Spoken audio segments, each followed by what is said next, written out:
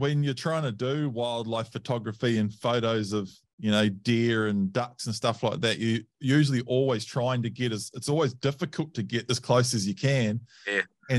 And then once you do get close enough, it's actually easy to sort of panic and just get as close as you can. And then in post, you're like, man, I'm actually too close now. Like, yeah. You get so focused on the bird or whatever you're trying to catch, and then sometimes you think, man, I should have just out a little bit and shown a bit more of the scenery of it, where the animal lives or whatever. But yeah, it's yeah. I mean, I'm just self-taught. I've got a camera that doesn't. It's just a point and shoot basically with a big zoom, and I don't. Yeah, no, I haven't been in any courses or whatever, so I'm just figuring it all out. But I really enjoyed taking photos of, especially live birds or whatever, doing the normal thing without really being too worried about me. You know, it's quite cool. Yeah, your photos are awesome, man, and it's you don't know how hard they are to get until you've actually tried yourself, eh? Yeah, especially those flying birds. It's just, man, it could be. I don't know. I remember one day on the Ellesmere, I took I think it was 120 photos, and I had 12 that were good, so 10% there. Yeah. Just the way it goes. And then some days you might take. I mean, other days I remember one day particularly I shot my limit pretty quick, and then sat there with a camera for 2 hours taking photos. I think I clicked up 300 photos, and I got a whole lot of really good ones. But just the way it goes some days, you know. A huge part of it must be like even which direction the light's coming from. When you'd almost need the sun on your back to get good photos, wouldn't you? Yeah, sun on your back, but then I'm normally in my layout boat, so you're rocking around as well, so that doesn't make it easy. But some days on that lake, if you get the birds right, you can get a lot of opportunities. So, but then it's just the way it goes. This year wasn't like that. There was hardly any birds there, but just take the good with the bad and go back next year. Yeah. Yeah. Man, the first time I started getting interested in doing a podcast with you was not this season, but the season before, so season 2021. Yeah. And I kept seeing your posts. I think it was June. You were down at Ellesmere, and you were like shooting on the lake almost every single day, and you were doing like a little diary. I don't know if it was on your personal Facebook or on the... Yeah, it was. Yeah, I was posting a lot on Facebook then, but I didn't really this year on that so much. But yeah, last year I was there for 17 days straight.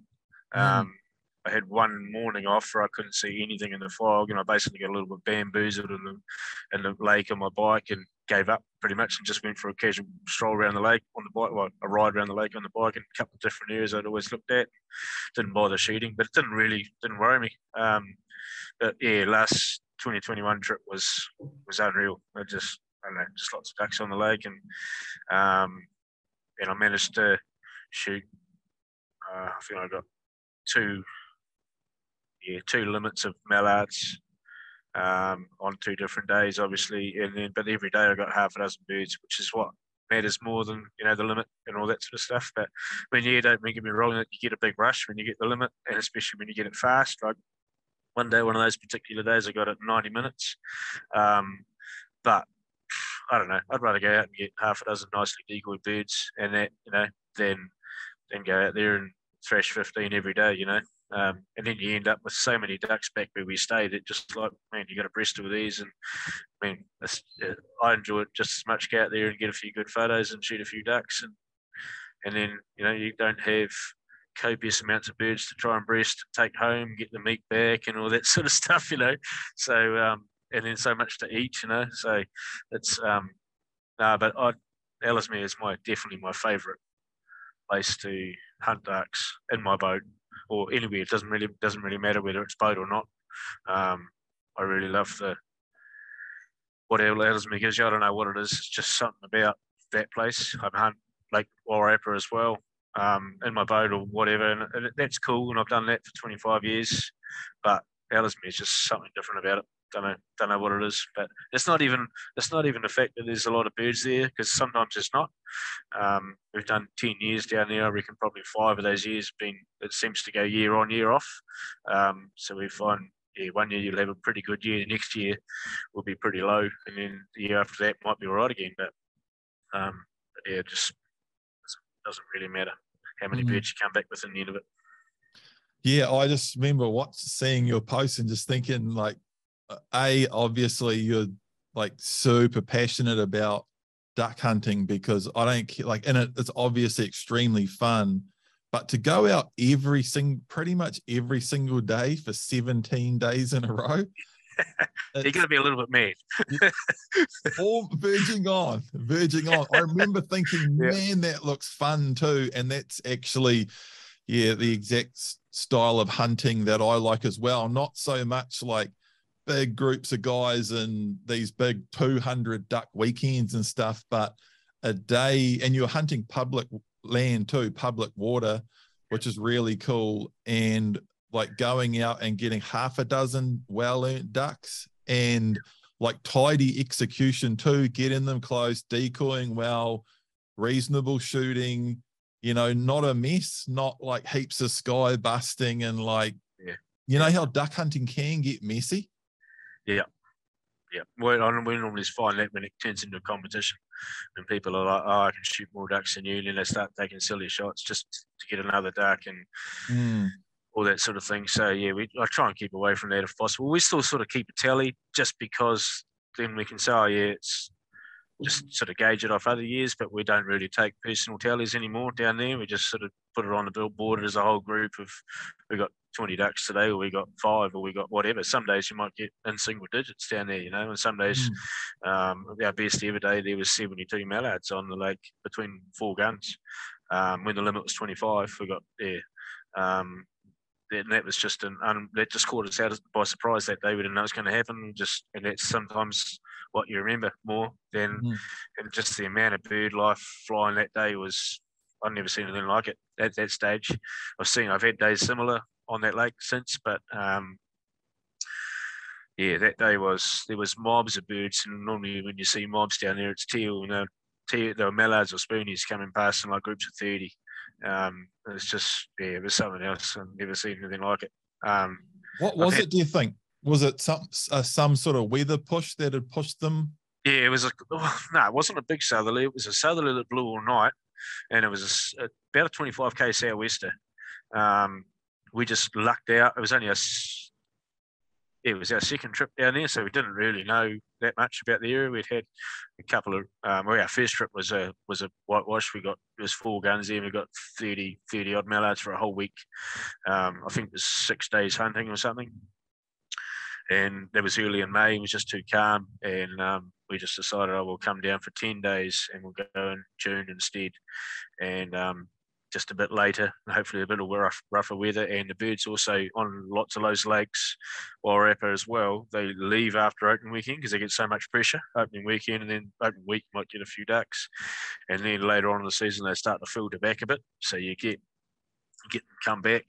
And so we thought, if we leave it till late June, get in there for 10 days, so we get a little bit more space for weather and that. And so we trucked out there in the morning. We didn't really know what was happening, and it was blowing a bit, and the water would come up a bit because water moves and the wind gets blown in. And we actually submarined my little boat, the one the previous model to what I've got now, the first one I built like that. Towing along, we had a bike and 4 boats tied one after the other in a big long string. And my boat was right at the back, and the guy driving the bike was probably going a bit fast, and we were on head-on wind, and the waves were just coming up. I was sitting on the front of this bike, 2 guys on the back and a guy driving, and the waves were breaking over my knees. And I said to the guy, I think you should just thumb off a little bit, just slow down. So he did, and then the big bow wave just sort of dissipated a little bit, and away we went, kept going. And then a couple of minutes later, my mate Andrew turned around and goes, Merritt's boat's underwater. So we're dragging it on the bottom of the lake. It was full of decoys, and back days then I didn't have a dry box, so I just had a blind bag, Avery blind bag that was supposed to be waterproof, but of course when it's submerged in water it was not waterproof at all. So my lunch, my electronic earmuffs, my radio, ammo, all that sort of stuff was just drowned. So we just picked up all the gear out of it, put it on the bike, picked up the boat, turned it upside down, put it back down. There was still water in it, so we bailed all that out. And I said to the boys, just leave me here. I'll sort it out. You go and hunt, and we'll just go. And we just spread out along this big area down there. And when it got light, nothing really much was happening for a start, still blowing a wee bit. And then when it get a lot bit better, there was a lot of ducks moving. And I was starting to think, well, this could be a good day. And I remember our limit at home was 6 mallards that year. And we had a drop in the population, a couple of droughts and that. I remember shooting a double out of the boat. When I was out of the boat picking up those two, I shot another double and then shot a single as I was picking up those. So I was walking back to the boat with 5 ducks. And I was like, man, this is nearly done in the shooting at home, you know. I was like, man, this is unbelievable. And then we got through. My mate Andrew got his 25 about 2 k's up the lake from me. Another mate of mine got Trin. He got 18, I think it was. Another friend of ours was going home that day to see his wife off to America, so I don't think he was in the game. He only got 6 mallards, and then I got 24 mallards, 23 mallards and 1 spoonie. So I had my you always have a bit of a goal to shoot a limit out there, 25 ducks. So I had 22 mallards, no 20. I had 2 to go and 2 mallards to go, and I had a spoonie. You only had 1 at that stage, and this pair came up. And I'd had all day, pairs come past my feet, just bang, bang. I shot maybe 6 doubles like that. And they did exactly the same thing, but they were a little bit further out. So bang, bang, dropped them both, thought, yes, that's 25. And then I sat up and they were both wounded, both swimming because of that. And we'll talk about this a bit later, but the distance was a bit further because I was trying to get my 25. So they were both wounded. So I managed to ping the Drake, got him dead. And I never saw the hen. She dived when I went out to go get her, and I never saw her again. So I missed out by my 25 Alice Mill limit by 1. But hey, it doesn't matter too much. Yeah, I agree. There is and the big days are still awesome. And there is always that thing in the back of your head, like, oh, I could get my limit here. And then when you get real close and you're looking at that last couple of birds, starting to take risks a little bit, shoot a little bit further than what you would. And I mean, they weren't really long range, but they were still getting out for steal shot, And I did drop them both with a shot each, but they were both wounded. So I managed to get the Drake, but the hen I never saw. And I searched for her for ages because that was the last one. And I knew we had to get going to go to the airport to drop the other mate off that was going home and all that sort of thing. So, and that's about when the flight finished. So, but I don't really know what caused them to fly. There was a lot of ducks on the lake that year. And then, I just don't know. And then the following year, like I said, was a crap year. We had a good southerly and we hardly shot a bird. So just luck of the draw sometimes where the cookie crumbles. One thing I thought of then, like as you started saying that, is because the big braided rivers hold quite a few birds in those areas, eh?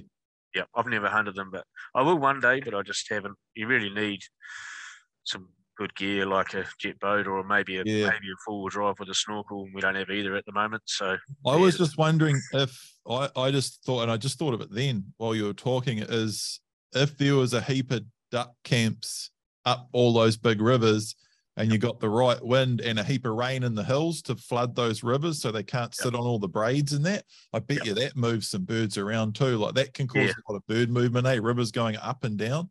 Yeah, and they can't sit where they want to all of a sudden and all that sort of thing. We see that a lot with tidal. We hunt a bit of tidal stuff here at home. And when the tide comes up, they're forced to move and all that sort of thing. So it's a be a similar sort of thing, I would say. Yeah, especially on a rough day. On a rough day, you've got the wind. And there's obviously more water in the river, but it's all just pushing really hard. So it's completely changes, eh? Yeah. Where did you grow up and how did you start hunting? How did you get into duck hunting? So I'm a born and bred Manawatu guy. Still live here. I live about 20 minutes from where I grew up. His dad was a pond stalker and water swatter, and then my dad still is a duck hunter. Still pretty keen. Dad's about nearly 69 now, but he's still pretty keen. He taught me to stalk dams and night shoot and stuff like that. And I remember going to a place, actually, funnily enough, is only about 5 minutes from where I live now, that's completely built out. You wouldn't hunt ducks there now. It's just all 10-acre blocks or less. No real farms left in the area now. It's all just cut up to small bits, and but we'd stalk the ponds and then and night shoot on one of them, the one that had the most feathers on it. Dad always, look for the one that had the most feathers, and we go back to that one and sit there.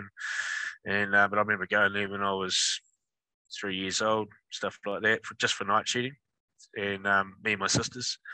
And then Dad had a little mama, one of them that he pretty much always took us to, because we could sit in there and be warm and that, out of the wind, and shoot the odd duck. And Dad wasn't a particularly good shot back then, but and then I remember Dad built a maimai on the Arua River, which is it was nearly at Kopeni, which flows the river, pretty much goes through Fielding, and then goes through Kopeni, through sort of Baynesi and into the Manawatu River. And so Dad had this a friend of his that gave us access through the farm, and Dad built this maimai. And I wasn't shooting yet, so I would have been 9 or 10, I suppose. And I remember Dad shooting it so many ducks with his Russian side by side black owl. And I don't remember him getting one. I remember Dad going bang bang, birds flying past, bang bang. He reckons he shot one on the water at 1:30 in the morning, or something came in and landed, which they never landed where we shot. But he came in and landed, so he leaned out the maimai and shot it just to get one to take home, because he was just missing everything else. That's what he said. I don't know. I don't know. I'll hold him to it, but. And then Dad started me when I was 11 in that maimai, just shooting. We had this 2 big oxbows on each. We were on a corner of the river, and there was an oxbow on one side of the river, and same side, opposite side of the river from us, but on either side of the corner there's 2 oxbows. What's an oxbow? Part of the old river channel. So the river channel either got diverted by machines or changed its path somehow and left a low patch, and they made a pond out of it, or it automatically banked up or whatever. But normally, I think they probably made a bank across it, made a pond. Yep. So one of them particularly is a pretty well known. We ban ducks there, and there's always a lot of ducks there and that. So, but yeah, they'd shoot a lot of birds, so we'd see them circling and just let them go into these ponds. And as they shot, they'd come out past us and we'd shoot. But it was fast and furious shooting. Like, lead you needed to figure that out, which took me a long time to figure it out. But they were flying fast because they'd just been shot at. And I remember shooting many ducks on the other side of the river, Dad particularly. And I got opening morning. I think I got 1 duck for my first morning at 11 years old. I thought it was just great, but 1 duck, and then I got 10 ducks for the season, stalking ponds at the place down the road from us, and Dad had a few other access places and that. So, so that's pretty much how it all began.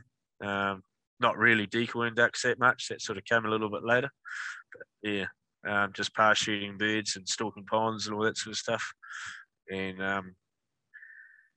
move into how we sort of progressed, if you want now, or we were talking about how you started off with the single barrel shotgun, shooting light loads, and learning to shoot swing and lead and stuff like that. Have you got any tips on that, or is that getting into too much? Well, no, that's all right. Dad started me with a single barrel black owl. Back then you could still shoot lead, so he loaded some really light ounce loads, like lighter than clay, like just the lowest you could go without it being not functional, Yeah. I was only a little wee guy at 11 years old. I wasn't very big. So it was a 12 gauge?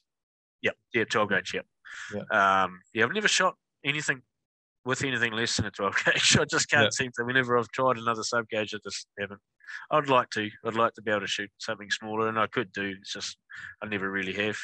That's a good idea, how your dad started you on light loads. It's funny because I started at the exact same age with a shotgun. I got my first shotgun. It was a single barrel 12 gauge, and man, it booted. It didn't have a rubber butt pad on it. It just had the hard plastic butt pad on it, and it was light, tight coat, and it booted, man. And it was terrible for my shooting. I didn't start shooting well with a shotgun until I got a 1187 when I was 14. Oh yeah. And then my dad had a nice under and over, which I couldn't shoot with at all. And in hindsight, it just obviously didn't fit me. There was something really off with the fit of the gun for me. But as soon as I got that 1187, I was away. Yeah. And that's just fit, and obviously the gas operated semi and I was getting older, but then the recoil was manageable. But yeah, too much recoil when you're starting out is terrible for your shooting, eh? Yeah. No, so Dad had that sorted, and I was shooting with it one day when I was missing a lot, obviously, and I said to Dad, I don't think these can kill ducks. So he put a couple in his gun and shot two. So he said, well, no, they can kill ducks. You just got to put it in the right place. So, which is what everybody needs to remember. If they're blaming their ammo, it's normally because you're putting it in the wrong place. It's not because of the ammo. It's not being up to scratch. So, but yeah, Dad used to take me down the river when I was a young fella with the shotgun, and you'd chuck, they're probably frowned upon now, but he'd chuck Coke bottles in the river and just let me swing through and shoot them. And sort of got the idea of lead and swing and a little bit, like in the Ringatiki River, that's a fast flowing river, so they were doing all right. But I still took a long time to figure out, like, you know, the pellets in your brain, the pellets are going so fast. So how can you need lead and all that sort of thing? In my young brain, I was like, how can you can't, so it took me a long time to figure out that you actually do need to get in front of the birds. You do need to swing. You need to not stop swinging and all that sort of stuff. It took me probably 4 or 5 years to get it properly. And even then, I still wasn't really what I would call a reasonable shot till I was probably 25, I would say, before I really started to shoot properly. Confidently get a bird when I shoot and stuff like that. Before then it was sometimes a surprise when the bird fell out of the sky. So, So, and Dad gave me that single barrel, and then I borrowed a guy that in our duck hunting club for the Manawatu gave me a side-by-side. I can't remember what it was, but he gave me a side-by-side to use for a season. And we went down to one of the local lakes, private lake, but it was one of the local coastal lakes in the Manawatu here, shooting swan for Queen's Birthday weekend. And I'd shot a few with my single barrel. But Dad was always putting swan up in the boat or whatever, paddling around and just getting them moving. And I fired, I don't know how many rounds that weekend with that side-by-side, but I never shot a swan. So I was so confused. I couldn't figure out whether I needed more lead, whether I had too much lead, or what I don't know what I was doing. It's not always the lead though, right? It's like I have just sorted that out.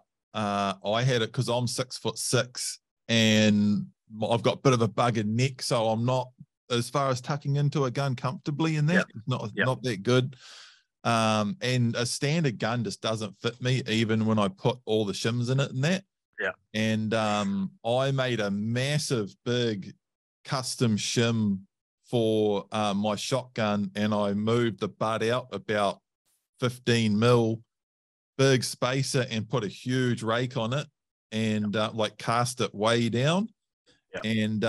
And man, I had a bit of adjustment to do because having poor fitting guns had messed up my shooting process so much, because you start trying to aim more, and I'd figured out that the gun was shooting high, so I was trying to tuck into it and aim, and I had a bit of shit to smooth out once I got the gun fitting right. But once I did, it was just so different. So fit and like your cast up and down is really important. And I've had that, and I've done a lot of clay shooting over the last couple of years, not tons and tons, but a fair bit. And I've found that a real big one. And I was like, that's what I was doing. And I thought it was my lead. And then I worked out, it's my up and down. And so it didn't matter where and you drive yourself nuts because it doesn't matter where you lead it. You just can't get it. And I find a lot of the times, like, people say, you need to lead the bird and all that sort of stuff. But I find lead's not really what my issue is now. I get excited and pull my head off the gun. Yep. So I've got the gun like that, and I've got my head up watching the birds and just shooting. So you'd be shooting way over top of them, which is probably what I was doing with that gun that time. But I mean, I was probably only 15. Yeah, I was about 15, I think. So I came home from that Queen's Birthday weekend trip, and I had about $800 in the bank. And I got Dad to take me to the local sports shop, and I bought a new gun. Disgusting, the fact that I couldn't hit a swan. So I bought a under and over bike out with double triggers and multi chokes. And probably 2 years later, I shot 2 chokes out of it at the gun club one time. the chokes just for whatever reason. I don't know whether I didn't have them winded enough or because they were quite thin. I mean, a bike L normally is really solidly built, but the chokes were paper thin. And I don't know whether the heat maybe changed them somehow or whatever, but I shot 2 chokes out. So in the end, I got it chopped off behind the chokes, and it gave me 2 quarter chokes, which is the best thing I could have ever done for a young fellow like that. I started to shoot better. So I would have been, 18, I suppose. Actually, I'll probably tell a lie. With 25 starting to shoot better, it was probably more like 20. I started to shoot a little bit better. Yeah. But yeah, that was because the bike L, even though they had quarter choke on it, it was still tight. Like it was probably more like half. And for an average shooter, not really being able to hit much, putting a tight choke in is not ideal at all. So, but yeah, cutting it off from 2 quarter chokes was the best thing I could ever do. Lead 5s, lead outs and a quarter 5s, and I was killing stuff all over the place. So much better than what I had been. So yeah. Yeah, interesting, man. It's interesting. Like, and I look back on some of the experiences I had when I was younger, and no one around me really had a clue either. And like just the importance now that I think about, like a young guy starting off, shooting clays, getting a gun that fits you right. Like, I think it'd be awesome to get some coaching, because man, you can go through some hell, like, of missing and buying new guns and nightmare days and ammo and crap. And there is a little bit to it, because I had so much trouble recently that I sort of went nuts on it, like studying it and all through the internet and YouTube and everything, and I worked a lot out. And it was interesting because when I first started asking around and digging, there wasn't that much stuff like right there readily available. I had to dig through a lot of stuff and have a pretty good filter and a lot of trial and error. There is some pretty good stuff on the internet, though, mainly like sporting shooter type channels, about clay bird shooting and stuff like that. Those guys are pretty into it. Mainly about the fit and keeping your both eyes open, and why that's important, how your brain works and your vision works and stuff like that. And well, that's some. I think I am left eye dominant as well, because when I was looking at those YouTube videos and stuff like you are, and what they're saying about what you should see, and I don't see that. So I don't really know, but I'm pretty sure I shoot with my left eye closed. But I can also shoot left-handed.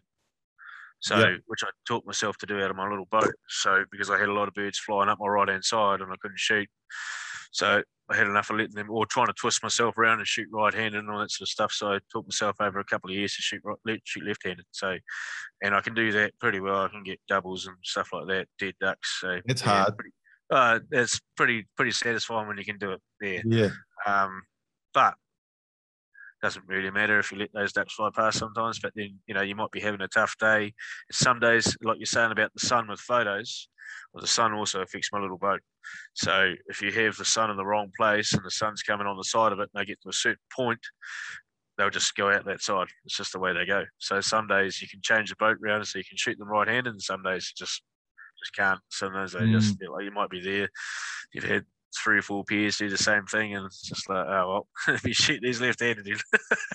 It's funny that, how different wind and direction, like you get it shooting in a layout blind on the stubble, and a layout blind's the same thing. Like, it's so nice to be standing up because you can turn much easier and be more comfortable, but when you're in a layout blind, it's a bit more awkward.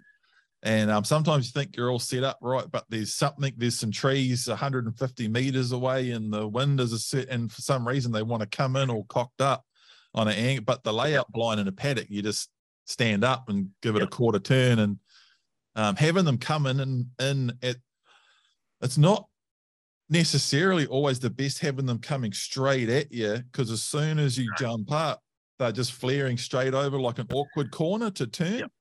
I actually found that out on accident, sort of setting up like semi backwards to the wind. And as soon as I laid down, I thought, I'm actually a bit cocked up here. But then the ducks were coming. I'm right-handed, and they were coming in from almost my left shoulder, Yeah. which was, and then as soon as you sat up and hooked into them, I had them from like my full turn right around to my left and all the way across in front of me and all the way out.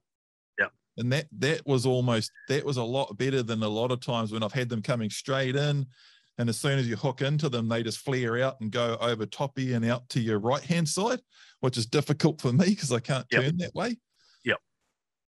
Yeah, well, that first thing, when I was always getting frustrated, then I don't know if you've watched any of Paul Boyce's videos on YouTube or whatever. He's a bit of a legend, but he shot a lot of birds for a long time, and I've seen a few videos of him where he changes shoulders and shoots right-handed, left-handed, right-handed and stuff like that. And I thought, man, that is the way to go. So that's what made me think of it.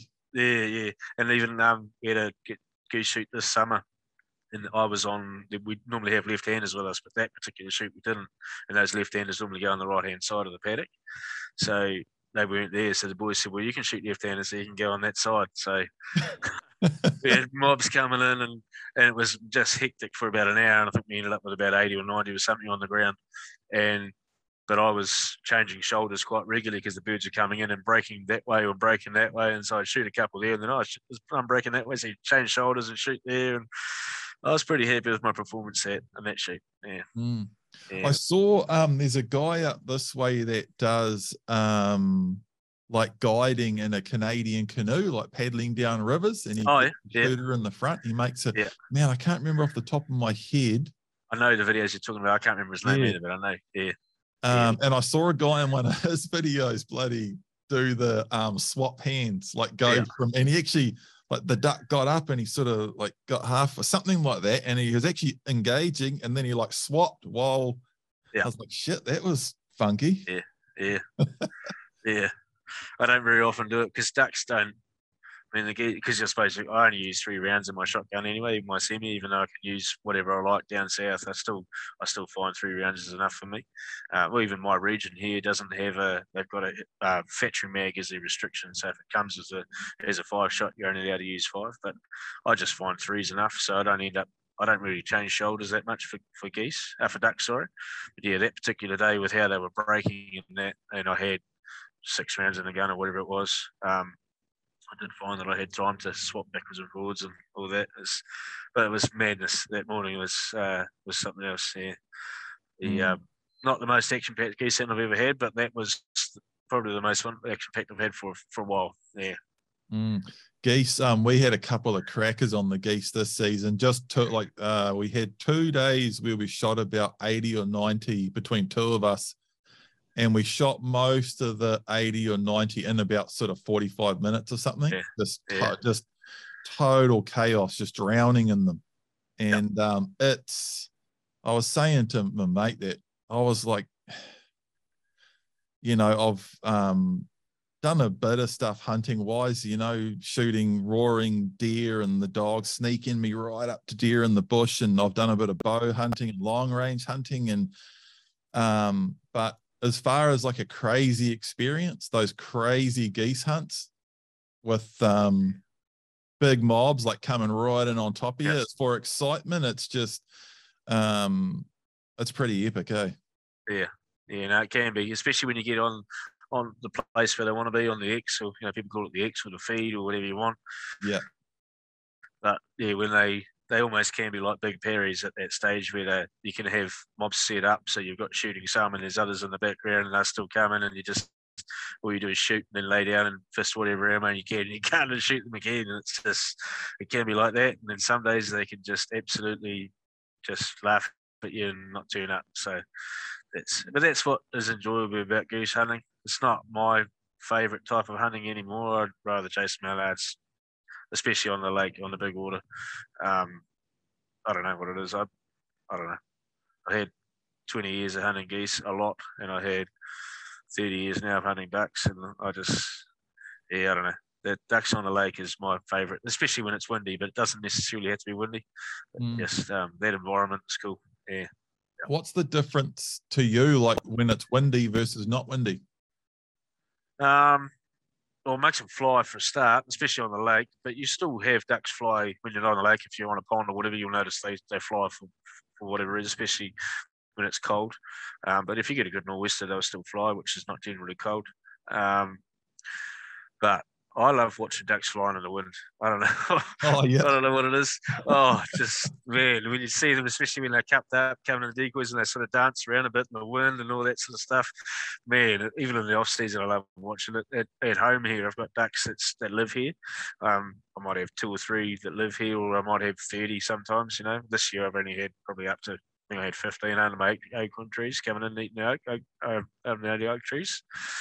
But watching them fly around in the spring or whatever when it's windy, and or when they're chasing hens and stuff like that in the wind, just I don't know, I just love it. Just love watching it. Yeah. So it's, I mean, everyone knows that duck shooting can be easier in the wind. So it's not necessarily 100% about that because you shoot more when it's windy, because the ducks actually fly different. Yeah, to me they do, and I just love how they move in the wind and how and geese do it as well. They can move side to side like that and just check your decoys out, and you get to watch them more. And I don't know, I just you can't beat the wind as far as I'm concerned. And then on the big water, you get all sorts of different variables that get chucked in with different weather, and just different things that you've got to figure out where you go in different wind and different conditions, and even different strengths of wind where you might go. And there's so much to it. But that's probably another subject, but probably going down a bit of a track there. But it's the wind, or I don't know, just even the geese and flying in the wind, they just take a long time to move, and they can glide up there for ages if they want to, just check you out, just see what's happening. And if you can get geese to come in on a windy day, I think you're doing extra good. Mind you, calm day, they can still hang around and do what they want to do, because geese they probably got more control in the air than what a duck has got for what they want to do. They're so smart too, a goose, unless you're on a feed. Unless you're on an X, and then I know then they get a bit silly. But we target the geese big time. I was really lucky year before last and this year just gone, but starting off because I only started hunting geese a couple of years ago.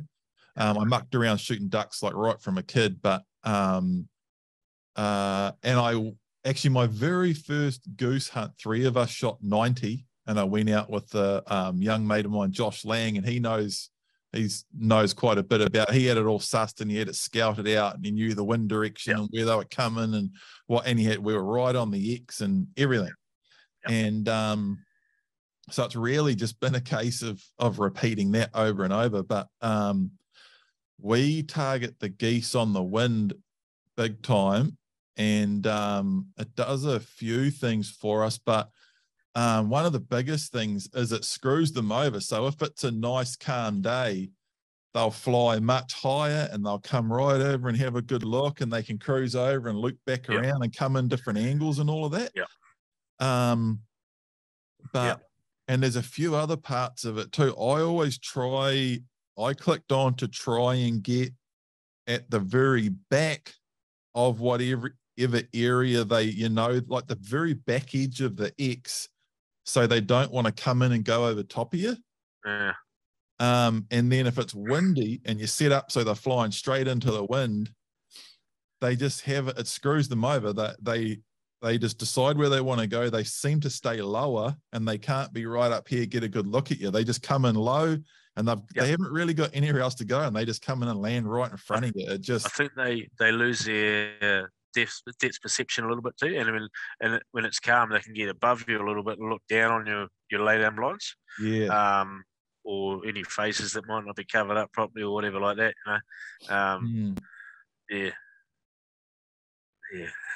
They're tricky. So man, you can have streaks where they just laugh at you pretty much, and they just figure it out so easy. But you're right, though. You got and wind covers up your shots as well, because they don't hear it as well. Even if they're coming from downwind, they still don't seem to hear it as much as when you're dead calm and echoey and that. So that's what I always say to guys when they're like, "Oh, I've got these geese that are coming in, and can I hunt them?" And I just try and say, "Man, if you can, just wait for the wind. Wait for some sort of wind." But you're saying about being on the X when it's windy. If you are on an X, if you see where they're landing, say 50 yards from a fence or whatever, and you're going to have a gale force north wind the next day, you want to move downwind from that X a little bit, because they'll often come and then land short in the wind because they've just had enough of flying. Like if you got a 100k wind or something like that, they'll just come along and then just go plop as soon as they can, and they'll start walking. So you really want to be, if you think you're going to be on an X and you're going to have a strong wind, you probably want to move forward a little bit. And I've seen them do that, landing short. And this is classic, because this is how fickle geese can be. Like you say, they can be so hard. Because the other thing is, and I've thought of that, and I'll be forward because they're coming from that way, so they're going to see us and land. But I've had them go over top of you a lot too. Sort of veer out the side. They know, they're not dumb, so they're having a good look, and they go like right around and go past and over top. Just a bit of a bugger, but they can be hard. They can be pretty hard. And every little group probably has their own little tricks that they do and stuff like that. And it's really about figuring out what your birds do. So what works for us might not work for you and your Bay of Plenty birds and stuff like that. So I was pretty lucky to have seen Lake Wairarapa when I was about 15 when I went there. So it would have been about 95, something like that. That was one of the first ever summer seasons, and sort of establishing. I think there was about 1,500 birds, maybe a bit less than that. But back then, the limit was 20, but you were lucky to see a goose flying in the distance, let alone shoot any.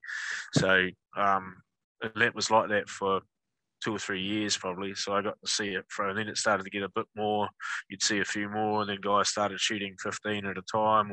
And like, man, if you got in the double digits, when I was in that sort of late 90s area, you were like bloody the best thing. Like everybody knew about it, all the locals knew, and all the guys, like, oh yeah, so went down there, and then some old guys in our club got 60. They got three guys went down there and shot 60, so 20 each. So that was the limit, and it was just like, man, you guys, unreal. And then slowly as the limits started to, or all the restrictions started to get decreased, because we had a summer season back then. He started in February. I think it was early. First weekend of February till the end of March. Then they had April off, and then he went May till about October. I think it was September, October or something. And then they had the time off between then and through the molt and the breed and all that sort of stuff. And then you start shooting again in February, and the limit was 20. And then they started to get more and more, and they dropped the limit off. They dropped it down, so the only time you couldn't shoot geese was in April. That was only to give the ducks a little bit of a break, and there was thousands of them down there. Like, I think we peaked at 4,500 geese on the lake or something like that. And we were down there a lot. We had good access on the edge of the lake. We didn't have it wasn't just us. There was a lot of guys. Jack Luttrell, who died recently as well. He was a local legend down there. He was an absolute killer on the geese. And there's a few other guys too. But we had those down there on barley stubble and stuff like that, just off the lake. And again, you'd wait for the wind, wait for a good nor'wester, blow them off the lake onto that barley stubble, and you'd just murder them. So, and then 2011 they stopped. Not on a license anymore. About 2012 they started culling on the Wairarapa, and nothing against them, against the fund. That was privately funded culling with helicopters. Nothing against them, because there was so many. It was ridiculous. They culled them down to still, I think this year they didn't do a cull, and I'd say that was probably the first time since then they haven't done a cull in the summer, down to about 300 birds. This year there was a few more because they didn't do a cull, so I wouldn't be surprised to see one this year. But I mean, I've got nothing against them doing a cull at all. Go for it if they're eating your livelihood. And nothing against shooting geese with a chopper. Yeah.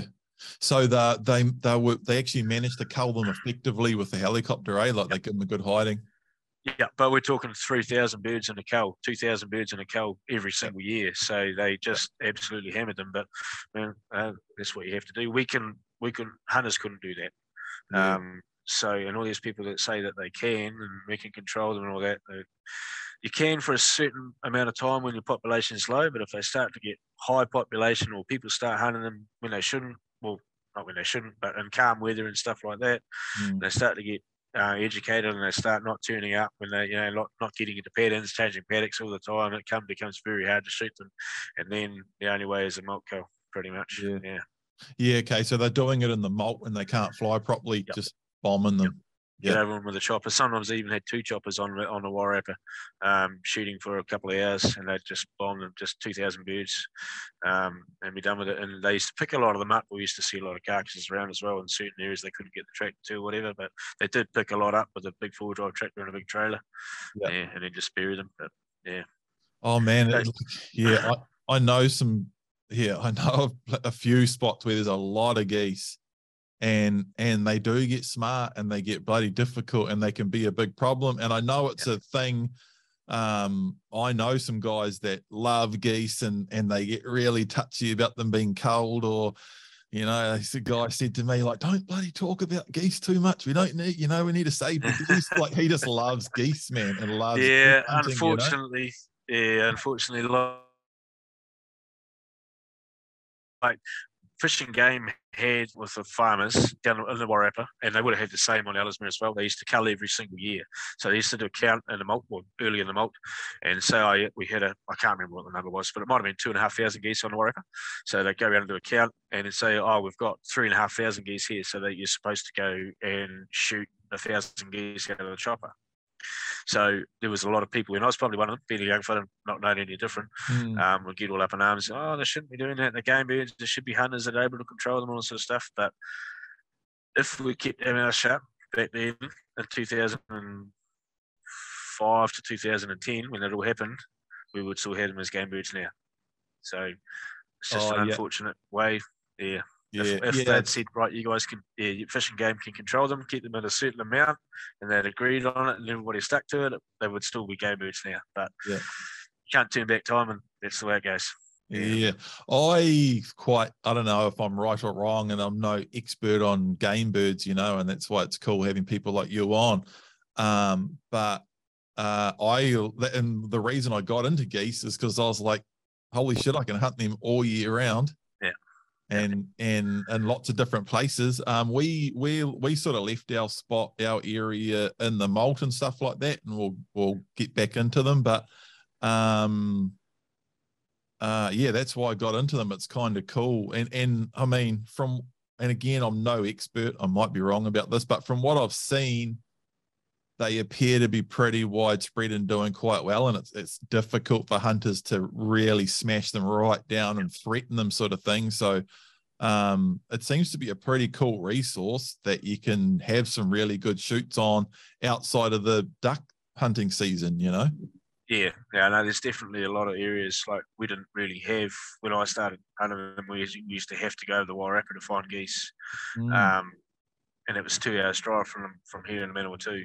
Now we've got geese all over the place. I mean, they're probably not really on my doorstep, but they are within sort of 20 minutes drive. I can find geese now. And I definitely and 15 years ago they weren't there, and then 10 years ago there was a few, and now there's a lot around. Yeah. So is the general consensus that there's more geese now and they're more widespread than it was 10, 15 years ago or ever before? Yeah, I would say so, especially probably in the normal strongholds like the Canterbury and down Canterbury and most places like down the South Island and stuff like that, where there's always been plenty. They're probably pretty stable there, but they're moving into a lot of areas, or have moved into a lot of areas where they weren't before. Just plain and simple, they weren't there. So, like Taranaki's got geese. Even back down this side around Wanganui, there's a lot of geese. They get killed. They get shot a lot in the summer. During duck season by farmers that run a ruthless operation around that area. I won't get into too many details there, but they shoot some geese there. So, there's a lot of geese around, even Hawke's Bay, stuff like that, Gisborne, they're everywhere. And even, I didn't even know, but there's geese in Ruatoria, a lot of them. Yep. So, yeah. East Cape, sounds like right around the East Cape, right back around to Gisborne, in the Bay of Plenty, they're in the Waikato, I don't know where geese aren't. Yeah. No, that's right. They are everywhere now. We don't really have that many in my particular area where I am, which is just north of Fielding in the Manawatu. But you don't have to drive far and you'll find them. Yeah. So, and they're They seem to be pretty good at, but like, as I've hunted geese a little bit over the last couple of years, you hear people talk about, oh yeah, the mob of geese there are in that spot. But then as I start hunting them and then talk to other people and then also been on social media and stuff, and people get hold of me, hey, I've seen you've been hunting geese. I know such and such, a friend of a friend's uncle or whatever has a farm here, and he's got a little lake at the back, and there's 40 hanging like they're all over the bloody place. And that 40, because they're very good parents, so they don't breed till they're 3 years old, I think it is, off the top of my head. Round about there anyway. They don't breed in their first, like when they're juveniles. So the two, I think it's about 3 years old they breed, but they have 5 to 7 goslings roughly, maybe more, but average. And if they have 5 to 7, they'll raise 5 to 7. They don't lose like a mallard hen will lose a duckling always.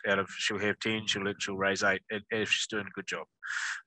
She'll always lose some, but a goose, or for a start, it's 2 geese. They raise as a pair, and man, they don't let anything anywhere near their young ones. So they do really well there. And then, so you can have a population explosion. You might have 30 or 40, like you say, but there might be 50% of the population doesn't breed. So you've got the pairs off making a few here and there. Every year, some of that population that can't breed becomes eligible to breed. So then you get the population explosion. So you might have 80% of the rulers. So, well, maybe not because it's the young ones coming through, but you get more and more able to breed every year. So then all of a sudden you go from 80 to 300 just within 2 or 3 years, 4 years or something like that. And that's where they people say they're like, oh, we just had a few for a few years and now we've got hundreds, and that's just that thing that they take a while to mature, and once they start breeding, they're off. Yeah, it's a real exponential growth thing, eh? They sort of take a while to build up, and they get to a certain size and just boom. But then they'll also sort of breed to food source, and that. If they've got a lot of food, they'll keep breeding. If they find that they start to run out of food, probably their fertility drops or whatever, and they don't breed quite as much, but they'll still keep up. Like if you cull 300 out of a 700 population, they'll replace that 300 every year. Yeah. Yeah, no, it's bloody fun. I've had the same thing where, like, I really enjoyed the goose hunting. Super freaking addictive and exciting. But then we've had days too where we've like the second day we had that big shoot this season, and then it was like, man, this is a lot of geese. It's a lot of, and they're big, heavy, bloody birds, and it's quite the big drama. But it's definitely fun. What about swans on Ellesmere? There's plenty there, but we don't really shoot them that often because they're so big and heavy, and our little boats they take up way too much room. We do shoot geese though, so it's a bit of a trade-off. But geese are a little bit more. I mean, we just don't. I don't want to eat the swan in the first place, so I don't really shoot. And then I don't mind seeing them. I like taking photos of them and stuff like that. So if I see a swan coming, they decoy really well to my big swan decoys I use. So some days I do, some days I don't want to know. But generally we don't shoot them. Every now and then we will if it's a particularly quiet day or whatever, or we're, I don't know, having a social day in the mama or whatever, and the swan comes over, we might shoot it, especially if it's high. Bit of a challenge, but they normally get a free pass from us. Yeah. Okay. I've never shot a swan. And they're a big bird, eh? Yeah, especially the mature ones. We used to have our Queen's birthday trip. We used to have our club trip was the longest swan competition. So we'd shoot swan, and someone would come in with this massive thing. Like sometimes they can be like 4.5, 5 feet long. Like from feet on the ground to the tip of the beak. By the time you got their head stretched out, man, we had just marks on the wall in the hut to say, "Oh, this was this high," and they get a trophy. It was just a bit of fun, but it was, it was good fun. We did it for a few years. It's quite good, but normally that's normally take any young fellas down there. We set them up and get to shoot some swan, and I just rather help them out or whatever, set them in the right place and right wind and all that sort of stuff. Yeah. there's a few areas around here with a lot of swans, and they're not that easy to get, you know. Yeah. Well, you don't know if you still have, but you used to have the big swan drive, didn't you, on the harbour? Yeah. Do they still do that, or is that stopped now? I think off and on, but I think they had a lot of issues with like just people complaining about the shooting and being mean to the swans and leaving shell cases in the harbour and stuff like that. Yeah. The But shell cases is fair enough, but they'd be the first ones to complain about swan shit everywhere as well. So yeah. it's a hard one, and there is thousands in the harbour there, and they come and go and build up and off and on a little bit, but they just become a real hazard, because with the airport and stuff, the council's not big on them, and I actually know a guy that's sort of talking to the council and trying to work it out, and we're always sort of off and on. There's a few people off and on trying to work out how to shoot them and what to do, and set it. And it's either a bit of a drive, like push them up somewhere and then get shooters all spread out and then push them past the guns, or working out something to do with either the wind or the tide and when they're moving from A to B, you know, and do that. I haven't really heard of people decoying them, because they're not, they don't bloody move that much. They're just in one spot. Do they just feed in the harbour? Is there some sort of weed or something there that they can eat, so they don't really go to paddocks? Or I don't think they really go to paddocks, and I think they eat a lot of stuff out of the harbour. And I'm no expert, I might be totally wrong about this, but I know some definitely go to some paddocks, but I think they do. They eat but I think they also eat a lot of like little crabs and bloody. Someone said something about them eating baby flounder. I might be way off on that claim. Well, could happen. Could happen, yeah. I think they do eat a lot of crap out of the harbour off the flats and that. But I've never heard of big mobs of swans all like flying to paddocks around here. But there may be. I might be totally wrong. Well, they can, because like before the Waihingi storm on Lake Ellesmere, 1968 or 1964 or something like that, apparently there was 70,000 swan lived on that lake. So I don't know how many live there now, maybe 15,000 probably, but they all lived on this grass bed that grew off the lake shore, so they'd just eat that all the time.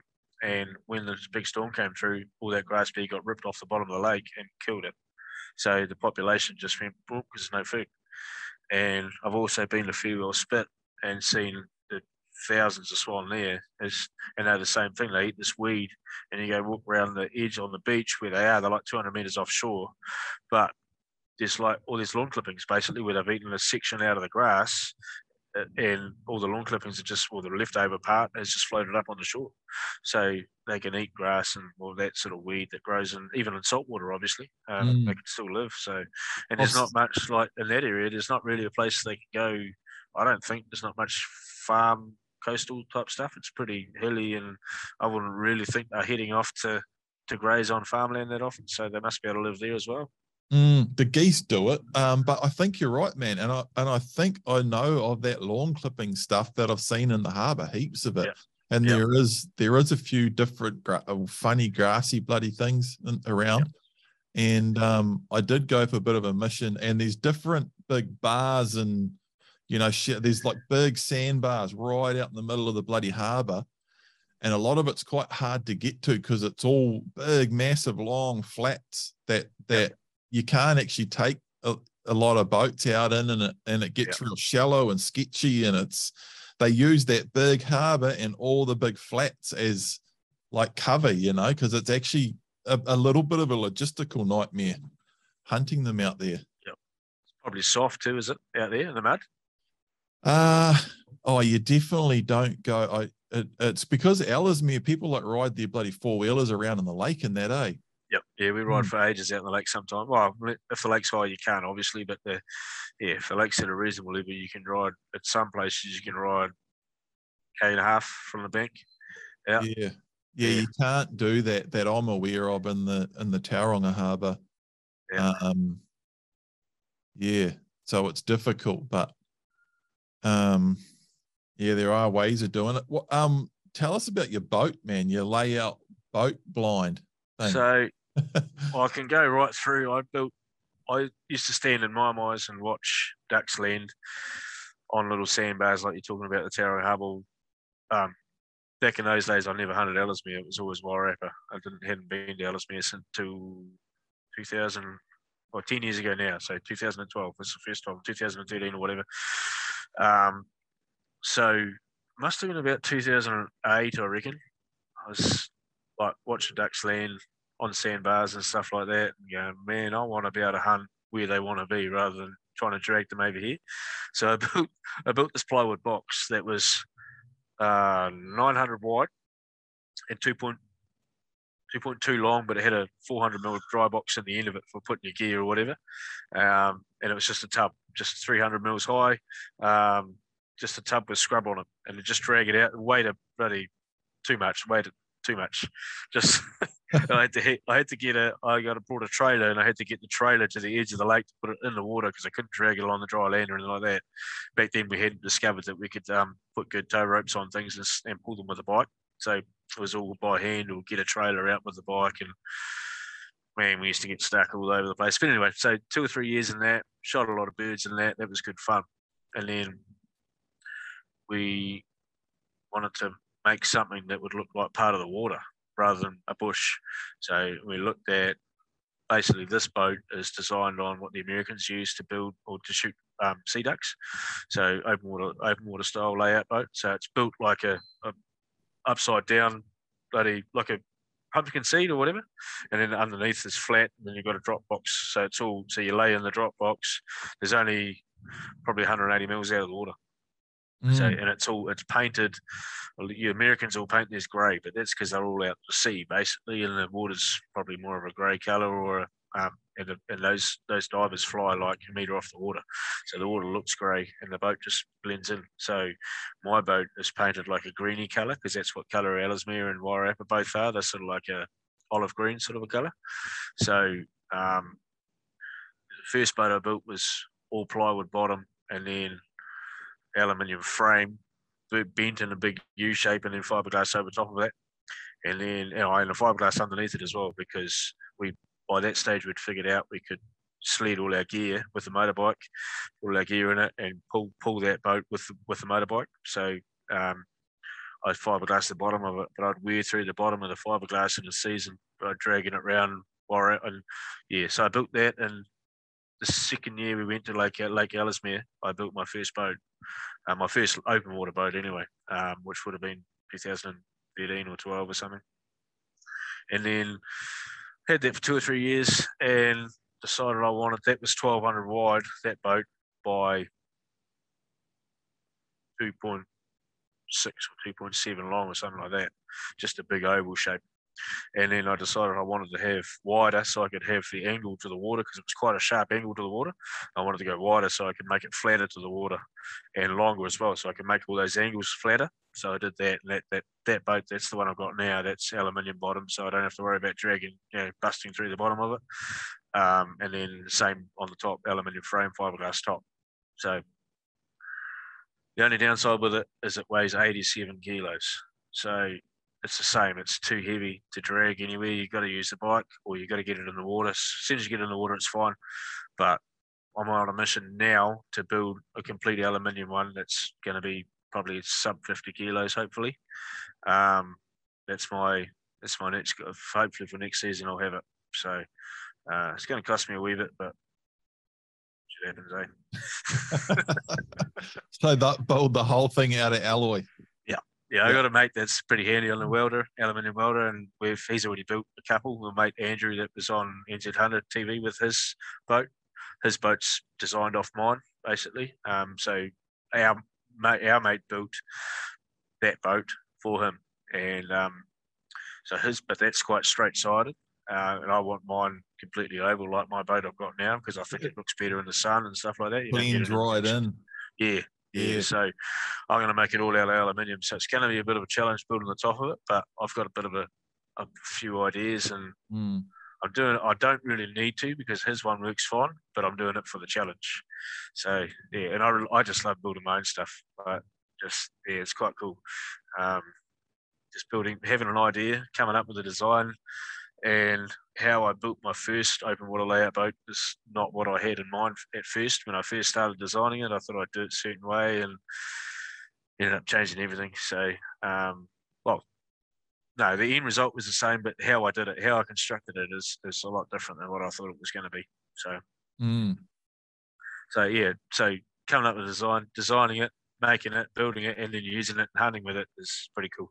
Yeah. So when your mate makes that new one, can you just get him to make a spare? Just get him to make two. If I can get this one right, so but you gotta be aware that there's 87 kilos, so it weighs as much as the average person. So you got to try and drag that beast around. So, but I've got a quad, a good Honda 500 that I just tow it, just put it on the tow ball and just fill it up with gear and away you go. So drag it, yeah. But it is heavy. Like to move around by yourself, it's just too heavy. I'm 40, nearly 42 now, too old for that sort of carry on. So I've been seeing some videos of, I don't know how long they've been doing it, of some young guys in the States, and they've got, like, you know how fishing kayaks are getting better and better, and they're getting these really wide base, like quite flat, big kayaks, real stable bloody things. And they're setting their kayaks up big time. So they've just got a big kayak that's got basically like a layout blind on top of it, you know. So it's not so much going to make it look like water. It's you know, they're tucking into a bit of crap on the side of the lake and shrubbing it up. And yeah, it's a very sort of quick, handy way of hunting that could obviously be really effective. But yeah, how you're doing it, and you're just like blending yourself in with the water, and you actually put a couple of big swan. Big swan shell. Well, they actually used to be goose shells, but they're not massive. They're like probably 900 long, something like that. I've scalloped them a little bit so they fit the side of the boat, so they don't sit even. I don't worry about heads in them anymore. I used to put heads in them, but I gave up on that after a little while, because especially I had one with an upright head, and I used to have to try and look around it all the time, because you're lying on your back looking over your guts, and then sometimes the boat is like right here, and then you got the swan silhouettes and that. There was, you know, shells sticking up with a big neck and that. So I got rid of the heads and the shells. So I've got 3 on the boat, and I use a dozen to 17 in the water. So I might have 15 to 20 swan decoys as such. So that just helps the whole boat blend in. I used it before. I hunted 2 or 3 years, probably 2 years, with no swan shells on my original open water boat. And I used to have, if I had birds coming downwind and they were coming low, they'd come in, no worries at all, just straight in. Well, they didn't know what was going on. I can often sit up and shoot, and they're still coming in with their wings set, you know, coming, no, they don't even see you. But I found if I had high birds that circled, they would do one circuit and leave. So I put the swan shells on. Andrew suggested it, actually, my mate said, I reckon you should put these on. So we got them, put them on, and I noticed instantly you can have birds circle you as long as you stayed still and didn't move. Or you can move at the right times when they're flying away or whatever, but if you just get them circle, and that just makes it even better. If you can get a high bird that comes past it, maybe 80 to 100 meters up, do a circle around behind you, and then you give it the calls at the right time, and it just comes in. Man, that's cool. You can do that. Yeah, that's awesome, mate. I started using the same concept, like with the geese, and actually with the goose decoys, and instead of being right back from the decoys, actually being in the spread. And then I got a few extra full bodies, and I got these Bigfoot ones, which are quite a big bloody shell with quite a presence to them. And a couple of other ones, big GHG ones in there. And yeah, I do a bit of a pattern of full bodies, one on each side, one out the front, and a couple behind, and it just totally breaks up the outline. Yeah. So that's what I sit in the middle of all my swan decoys. Basically, when I've only got a dozen, I basically set them pretty much around the boat in a bit of a shape. So there's a little bit of a tail downwind and that, and then duck decoys are out off the front here and to the left. So it's supposed to pull you to the right, to the ducks to the left, so you can sit up and just shoot them right-handed like normal. But you get those odd ones, like I said earlier, that'll just scoot up the right-hand side and stuff like that. But ideally you get them just straight up, basically off your left foot at about 20 yards. So you just sit up, off, dead. There's no chasing or anything like that. Normally you got dead ducks. Yeah. Yeah. And you don't use a dog when you're hunting like that? No. You've got I've got a nowhere for dog the at the dog moment, to but go. my dog at the moment is 13 or 14 years old, golden retriever. So he's fully retired. He's been for a couple of 3 years, but I don't have room for a dog in the lake, and you don't really need one as such out there. Because normally you're in maybe knee-deep water on average, and it's hard bottom. So if you shoot something, you can get after it, go pick it up yourself. I probably will get a pup in the next 12 months, maybe.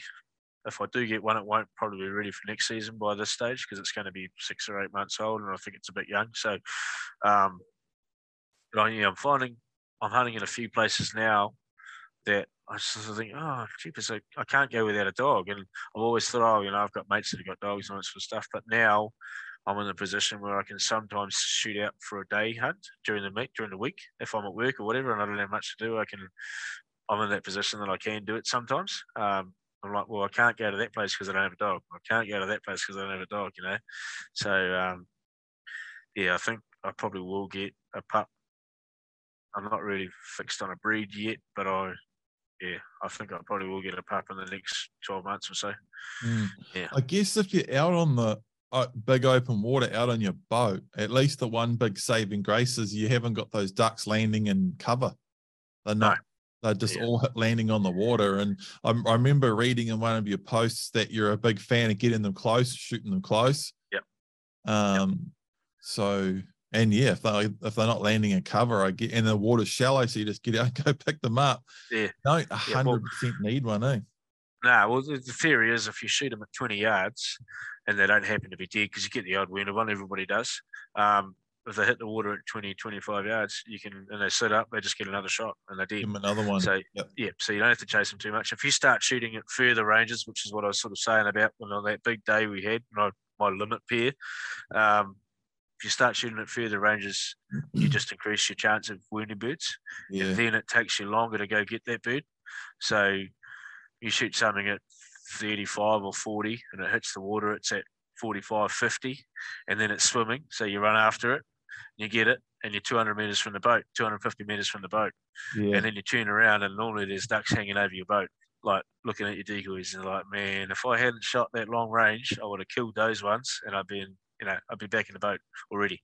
Yeah. So it's just, you just got to get a different way of thinking. Rather than wanting to shoot everything, you've got to go, well, I don't want to shoot that one, I'll get the next ones that come along, So it's just about altering your thinking a little bit rather than killing everything, which is, like a lot of people talk about the stages of shooting, it's 100% a thing. And, when I was a young fella, I wanted to kill everything as well. And then after a while, you think, well, does it really matter if I go home with 8 ducks instead of 10? Or does it matter if I let that one go because I'm not really confident I'm going to kill it, And not saying I never take long shots and stuff like that, but I've got to be pretty confident I'm going to get it. I don't take long shots in the wind nowadays because I can't be bothered chasing after birds. I'd rather just let that go and then get a bird at 20 yards and kill it.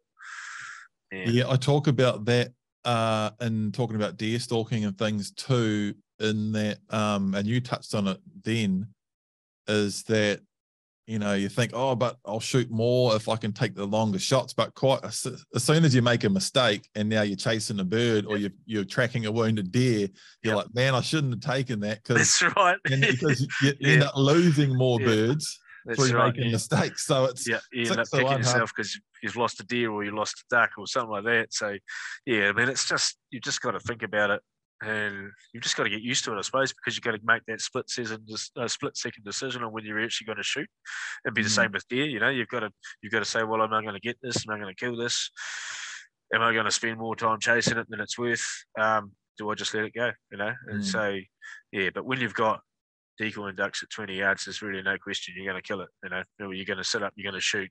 So, but you've got to be ready to shoot if that bird puts its head up again on the lake, and I don't have a dog, I just flatten it again. I just give it another one. It doesn't matter. Ammo's not that expensive. It doesn't matter. You know, I don't keep a tally on my ammo. I don't keep an average or a percentage or whatever like that. So if I use an extra round or two shooting a wounded bird, I'm not worried. You know? So, but I generally have dead birds anyway. So yeah. I hate. I won't, like, I've seen it.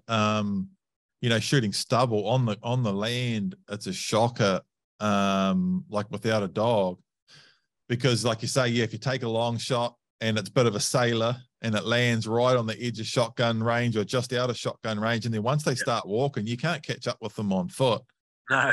And they can move faster than you can, and when they're out of shotgun range, they're just gone. A dog solves that straight away. But yeah, on you get the old walking Powery that gets too far, and even a mallard. And once they get too far away, and if they can do a bit of a flapping, get a wing, can't take off, but they use their wings and do a bit of a run, and they're gone, man.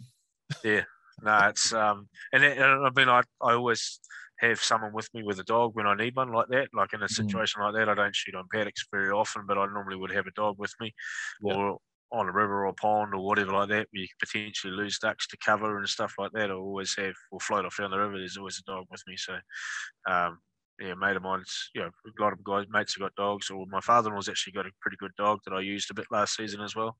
So, so it's one of those things. I can't. That's why I don't have a pup now, is I couldn't justify having one and not using it, because the old boy I've got now, he's only really a retriever. He's not a really good hunter. I had a good hunter, a good GSP when I was younger. She's a good duck dog, or good pheasant dog, and a pretty good duck dog. But yeah, now I used to use him open weekend, and I'd use him 2 or 3 weekends during the season. The rest of the time I'd be somewhere where I didn't need the dog on the boat, or I don't take a dog on the Ellesmere trip, because we often hunt on the lake from dark till dark, or we get back at 2 or 3 o'clock in the afternoon, and the dog's just locked up all day. We don't night shoot down there, so don't really use one. A couple of mates do take them here and there when we go down, but we don't really. We find sometimes they're more hassle, because you've got to try and think, I got to go back and let the dog out for a piss, or got to, all that sort of stuff. And it's cold down there. Like, compared to the North Island, it is cold. So that's another factor you got to take in. Rough weather, we don't use dogs anyway on the lake when it's blowing a good southerly, and or a nor'wester, and there's half-foot waves or foot waves or whatever like that. It's just not the place for a dog. So they can get drowned, or taken over by a big wave or whatever, and pump like that. So just not really worth the hassle for the amount of work you put into training your dog. You want to look after it. So what sort of gun do you shoot, and what's your take on guns, ammo, chokes? I shoot a Brooder A400. That's my third Brooder now. So I had the standard A400. I actually had the Extrema 2 first, which was a good gun. I wore that out pretty much in about 7 or 8 years. It was starting to play up a little bit. I did fix it myself. I sent it off to the gunsmith, sent it to Beretta. They couldn't figure it out. Then I figured out there was a little burr on the inside of the tongue that comes up when your ammo gets fed up into the mag, and that was pausing up how it was feeding up. So I fixed it, sold it to a guy for pretty cheap, and brought a standard A400, and then went moss shooting in Christchurch happened, and they did the buyback. I sold that for ridiculous amounts of money to the government, bought a new A400 Plus. So just crazy, but I don't think we should get into that. But anyway. It's a hot tip. A lot of mates did it. We call our A400s the government edition A400 Plus. Yeah, at least someone got something out of that whole gun scheme. I reckon my gun was probably worth $1,000 to the open market. It was pretty rough. It spent its life in a layout boat or a laydown blind, or just not much coating left on it, scratches all in the stock, and they just get a hard life out there. So I reckon it was probably worth $1,000, and I got $2,470 or whatever. So how does that work? How are they buying semi-automatic shotguns when they're not illegal? I don't know. I suspect maybe they had them on there to try and boost their numbers of guns they took off the street to make it safer. because I know a lot of people that did it because they're on the list, so there's nothing they could do. And I sold 2 mag extensions and my gun, and I paid $500 cash for my brand new one, with that money as well. And really, there's no difference in the guns. So it was a ridiculous exercise, but hey, That's I what they thought were about not doing. doing it because it was all taxpayers' money, but in the end, I was like, well, you got a loophole, might as well use it. So, and Yeah. I don't know many people that did it. Yeah. I missed out on that one, but anyway. Yeah, when I was going to upgrade the gun. I was going to do one more season with my old gun, and then I was going to upgrade anyway. So I thought, well, why not take the opportunity? So, but yeah, there's 7 of us in our main group that hunt around this area, and we hunt the Lake Warrior in the first week and all that, and we've all got A400s, and I think there's one standard one left. He didn't swap it. He didn't do the government edition, but the rest of us all got them. So. So the A400, is that the flagship Beretta? Yeah, yeah, that's the A400 Plus is the new one now. Yep. So I've just got a black one. I don't really believe in camo. Black never goes out of style. So yeah. Yeah. And then for years, I took the piss out of my mates using pattern masters and all that sort of stuff. And then I got given one by a guy on Facebook. He said he'd wanted to move on. So I messaged him and said, oh, what the hell, I'll try it, got nothing to lose. So I said, how much do you want for the choke? And he said, I'll just send it to you. I thought, well, can't lose. I put it in and forgot about it and shot a couple of ducks. I was like, man, that was good. I expected those, like, I shot one that was quartering away at about 40 yards up the bum, boom, stone dead. And I thought, maybe that choke's got something, And I didn't really, at that stage, I was still not sold. And then shot another couple at pretty good ranges, and that calm days and all that sort of stuff, and we're on open water and all that. So I thought, oh well. So then one weekend I took my dad and my father-in-law over to a little spot I've got, and my father-in-law had not really had much of a good opening weekend for 2 years in a row. So I said to him, "You shoot," and my dad they're similar ages, about mid-60s. So I said, "You guys shoot.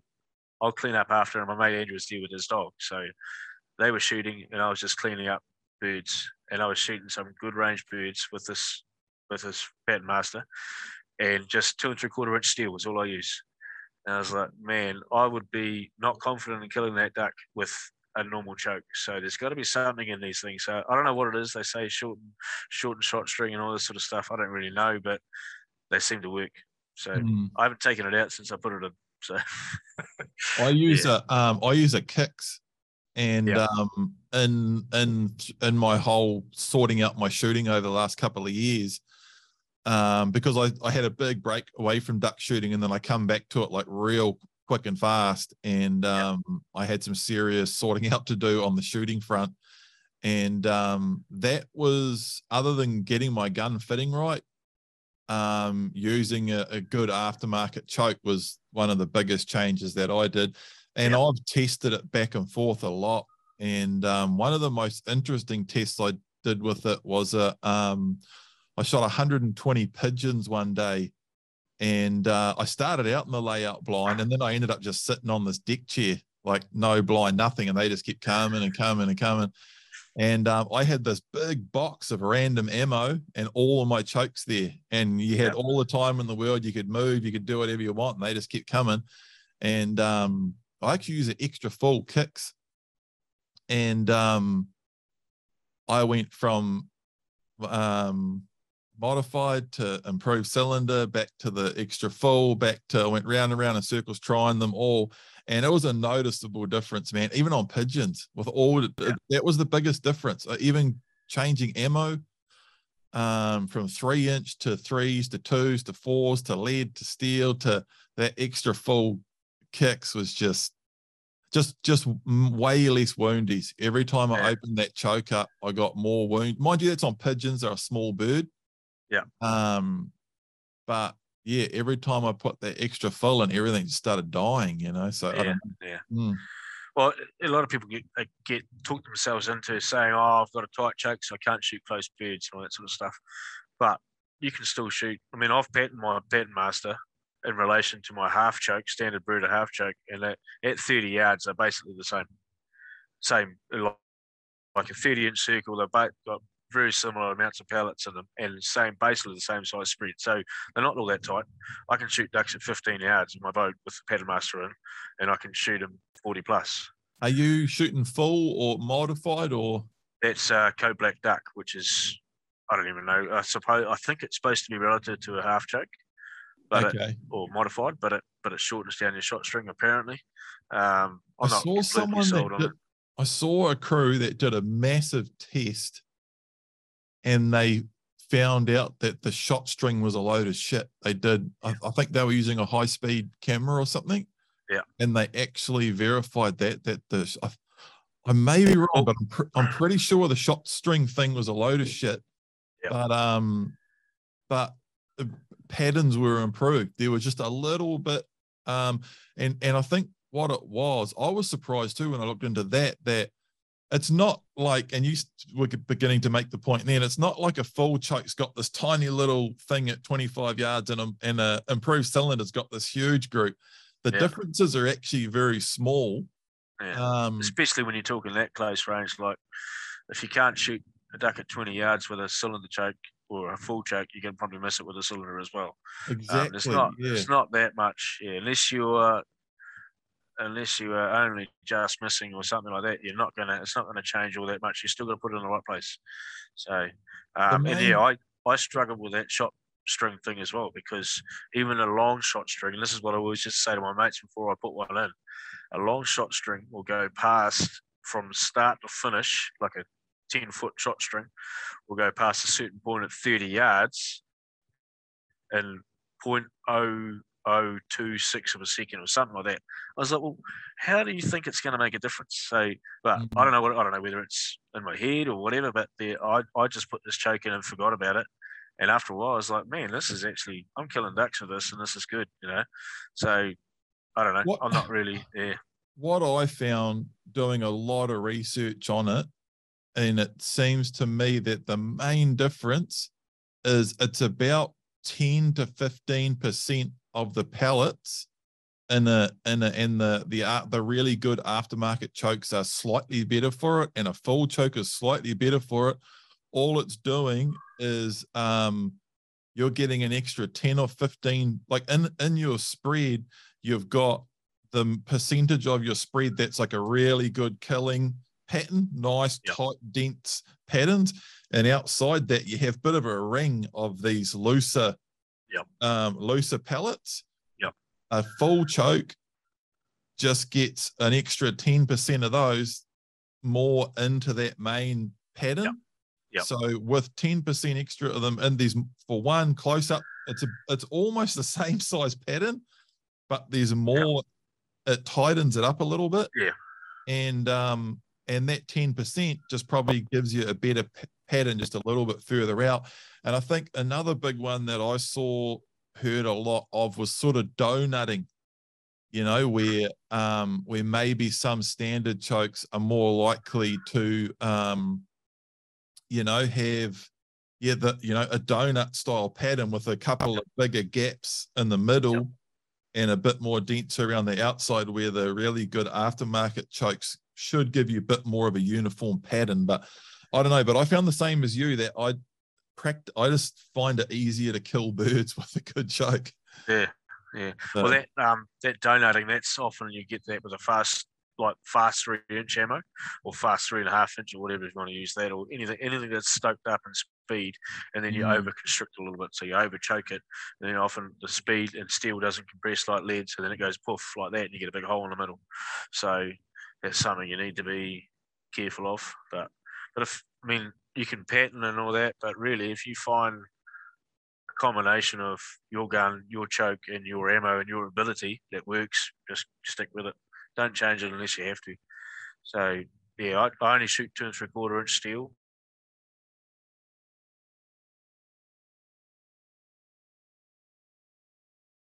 And normally 3s, sometimes 2s.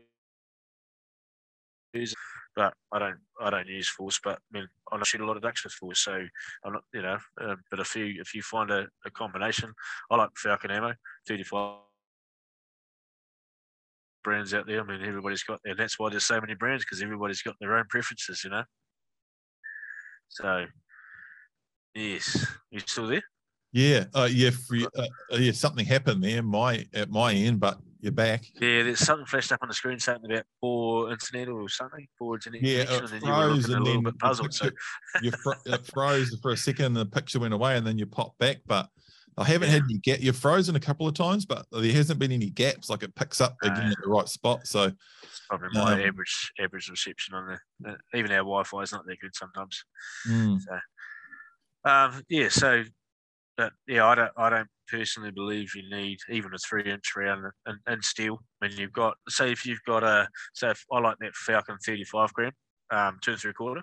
So if you use a 35 gram 2 3/4 or a 36 gram 3-inch, and number threes, you've got 7 more pellets in that 3-inch than what you had in a 2 3/4. And that's only 7 that leaves your barrel, not what 7 what happens to hit your 30 or your pellet and your your bird or whatever. So you're not really gaining a lot at all by using. I mean, there is a 32 gram 2 3/4, so then you have got 4 grams more, and a 36 gram 3-inch. But I don't see the value. And I did buy some 3-inch one time, and I used to use all 3-inch really, to be fair. But I started using that foul stuff because I was watching a lot of people around in the country use it. A lot of guys, I'll just give it a try. And at that stage, it was at Farmlands for $130 for a slab. So I brought it, and I thought, well, it's already way cheaper than everything else, so we'll see. But I went on a goose hunt with a mate of mine out on the Wairarapa coast. There was 3 of us, and it was Cyclone Pam a few years ago, come through. It was a big southerly, so he had a barley stubble paddock, and there was a estuary, a small estuary where they roosted just behind us to the south, so upwind, only 400 meters probably, but they obviously couldn't hear us. It was pissing with rain and a real good southerly, like 100 k's plus, right on the coast, and so we were just rain just pouring down on us and wind, and we're sitting there with our hoods up and blinds closed, and you see these geese go over us like that, and then so you sit down properly, get your hood down and all that, and they just turn about 100 meters and just come back to us, and we shot 80 geese that day or whatever, and I shot with little 2 3/4 inch steel 3s, which should be too light for geese, but I was dropping them at pretty happy ranges. So I was like, from then on, I was like, this stuff is good. So, and but it works for me. I'm confident in it, which is half the battle with shot downing. And it works to my gun, and it obviously goes okay through the choke too. So I'm keeping with it. Yeah. And I've shot geese, ducks, swan, berries, whatever, all with 2 3/4 inch steel. Yeah. I've been shooting geese with it's probably quite unorthodox, but I've been shooting geese with 2 3/4 inch lead 4s. Yeah, really good dense pattern on a decoy goose. Yeah, good dense pattern and extra full choke, and not that good on range. Like you got to shoot them pretty close. But you just get a lot of head and neck shots, so it kills very, very well in close, and it doesn't kick too much. And I don't have an extension or anything, so I get an extra round in the mag and stuff like that. Yeah. It was just sort of like I used them on that first goose shoot, and I wasn't really taking that shoot that seriously, and it was just what I had, and I thought I'll just take this, and we had heaps of geese turned up, and it killed them really well. And then I got heaps of that stuff, and I've used that quite a bit. A mate was shooting them with 3-inch steel 2s, just because that's all. And they were Falcon. Yeah. That stuff was killing them real good, better than my lead. But I think you hit the nail on the head with confidence is such a huge one. Like it doesn't matter, as long as you are confident with it, it's working for you, and you know that it works, and your shooting is okay and it works, then you're fine, and yeah, different things work for different people for different reasons. But yeah, I've been shooting on steel. I use 3-inch, and I quite like it. I've been using quite a lot of B&P. That's the lead that I've been using too. Yeah, that 2 3/4 good round. Yeah, that B&P extra 2 3/4 lead, and I want to move away from using lead even on paddocks and try to use more steel if I can. That 3-inch number 2 steel that Ben was shooting was going good, man. He was knocking stuff around with that. And I use B&P 3-inch steel, 2s and 3s, 36 gram. And I guess the 3-inch has just got a bit more speed, right? Yeah, to a degree, but then don't fall into a speed trap, because there's been studies that have shown that even in your fast stuff and your slow, the fast stuff slows down faster. The slow stuff keeps going at a better speed for longer, and at 30 yards, they're basically doing the same speed. Yeah. So yeah, fair enough. Your fast stuff might get a little boost in the beginning and get there. It might be there faster, but by the time you get out there, they got the same energy, same speed. So if you shoot a fast number 3 and a slow number 3, they got pretty much the same energy by the time they get at 30 yards. Once they get a bit down range, yeah. So, but again, it's, if you're happy with it, you're confident with it. Don't let anybody say it's no good, because you just shoot. You've got to be confident in your ammo, and that's the big. If you load up your ammo, I've got crap ammo, you might as well just throw it in the lake, because you're probably not going to hit whatever you're not going to. You might shoot a few, but a lot of the time once you get confident in something, it's away. As long as it is not just packed with sand or whatever. But if once you get the feeling that it's good, you can do anything you like with it. Yeah, and I did bounce around a little bit with some of the lighter 3-inch loads that are going really, really fast. I use the 36 gram 3-inch loads, which they got a bit of speed there, but they're not absolutely honking like some of the light ones. So it's sort of a bit in the middle of the road. But that's what I landed on exactly. I had some good shoots with that 36 gram 3 steel 2 and 3s. It's like, sweet, that's me. That B&P is a good round. I used to use their 33 gram stuff a bit, 3-inch. That was a bloody good round too. I used to like that. But since I moved on to Falcon, I sort of used up the rest of the B&P and haven't bothered getting any more. But that's a good round too. And a lot of guys do like that 36. I just never really bought any of it to try it. But a lot of guys do like that 3-inch B&P 36. But you've just got to find what works for you and your gun and your confidence, and stick with it. Yeah, 100%, man. Hey, what about so probably the one thing that we touched on earlier on the big water, and we sort of went past it, was like where you set up and why on the wind and the direction and stuff like that. Well, there's lots of things that you just learn over time, I suppose. So, and different bits of water will tell you will have different things that happen as well. We always, on the Wairarapa and the nor'wester, at the bottom end of the lake where we shoot is the bee's knees. And we know where the ducks come from. They always fly the same. So we know how to set up and all that sort of stuff. But then again, at the top of the lake, southerly is the way to go up there, or sou'wester. And then the sou'westers and southerlies don't go any good at the bottom. Well, not as good at the bottom end where we hunt. So it's just about figuring out your area. What you want to do, though, if you get a really good, like a big gale force in any wind direction, you want to either go upwind. Upwind, because the birds fly under the wind, get to some shoulder water up there somewhere, or find some shoulder water downwind. So you really want it. When I was a young fellow, we used to be out in the Mama in the middle of all the big lake in the nor'wester, and there'd be massive waves going past. Your decoys are getting smashed all the time. Well, not smashed, but just getting chucked around on the strings all the time. But ducks don't really want to land out there. So you want to get into a sheltered area somewhere behind a sandbar or a point or something like that. And this is the same really anywhere. They'll even do it like on a smaller lake. We used to shoot on a coastal lake out at in Himatangi area that's now been drained, but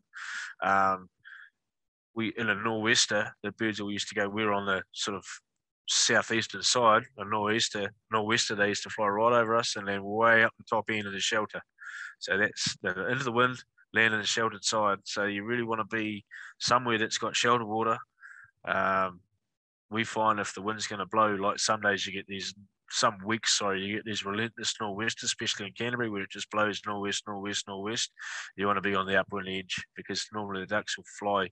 Often they'll keep flying into the wind all the time, and if you get day on day on day, they'll be up that top end into the wind. But everything is, if you get a light wind, they'll fly into the wind. If you get a really strong wind, they get blown backwards, downwind. So yeah, it's about, we just check every forecast we can lay our hands on and figure out roughly what we're going to have as far as wind goes, what we should expect in the morning anyway. Sometimes even then it's different, but you should get, we'll check MetView, Met Service. There's a new one called Yeno, I think it's called, which is pretty accurate.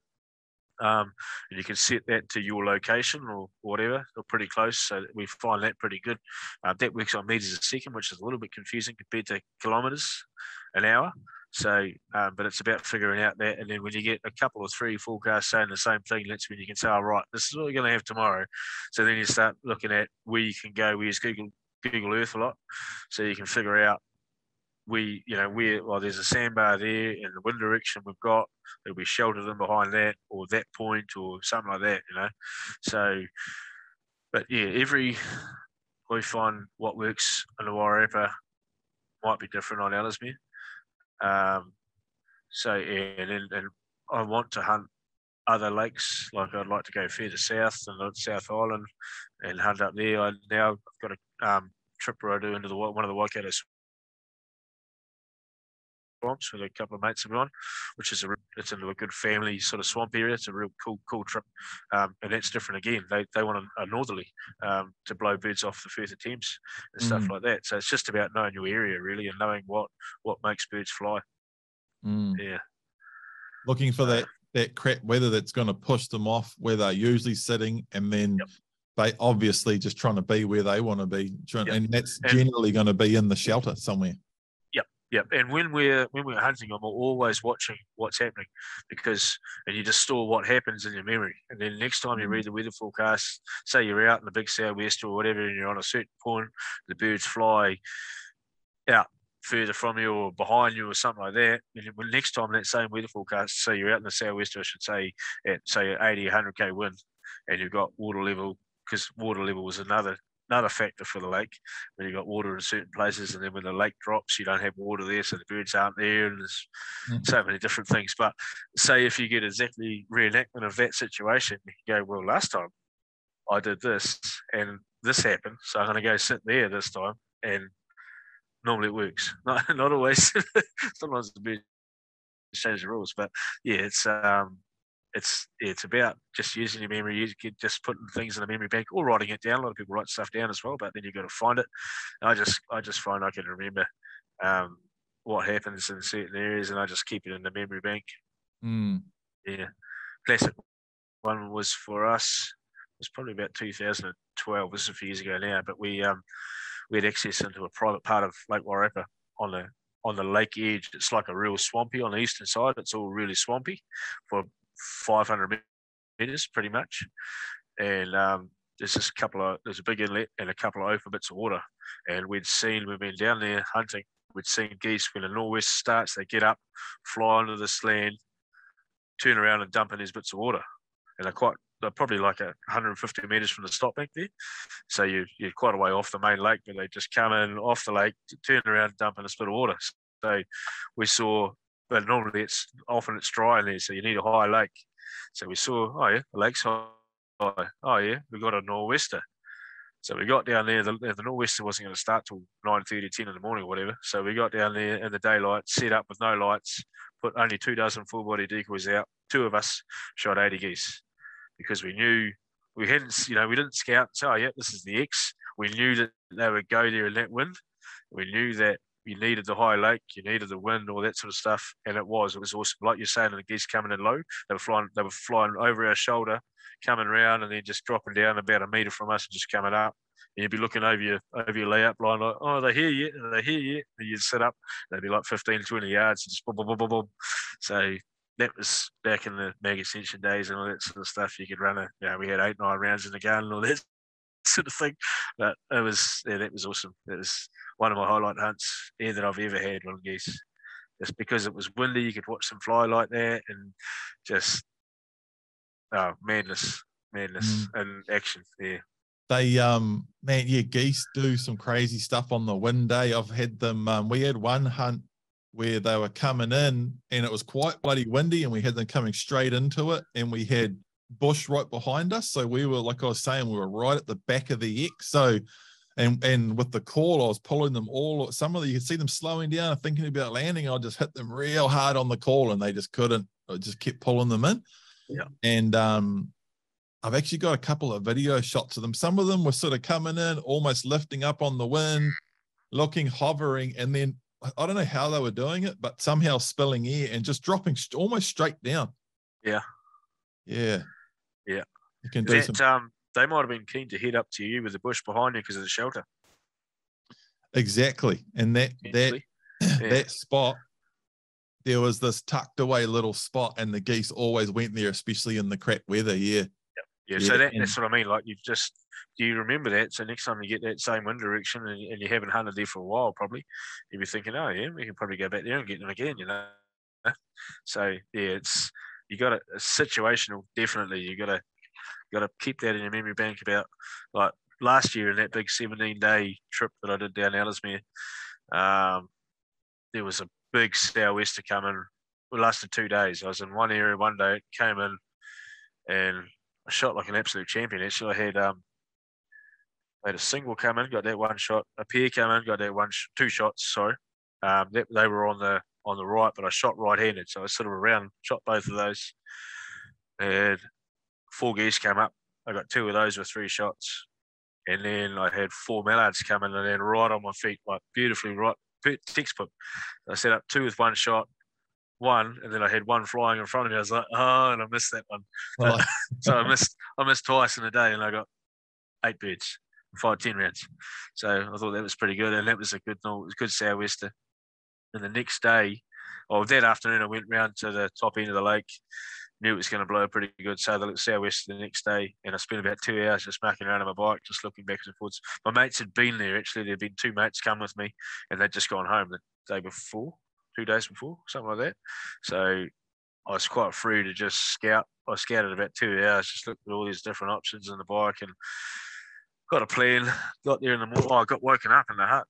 It was blowing that much, and there was deck chairs outside getting blown all around the place and waking me up. And it takes, my mates would say that's unbelievable that I got woken up, because it takes a lot to wake me up, especially when I'm not supposed to wake up, because I'm just a heavy sleeper.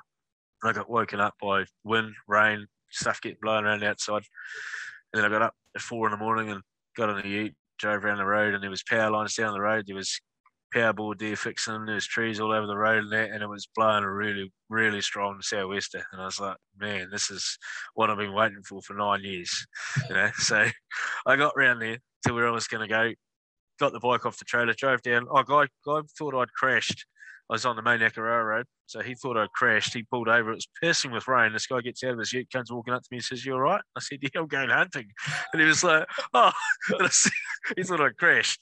So he left, and I got to where I was going down this track, and there was a grass patch that went out to the lake about 300 metres, and that was dry when I went scouting the day before. When I got there that morning in the dark, there was knee-deep water there.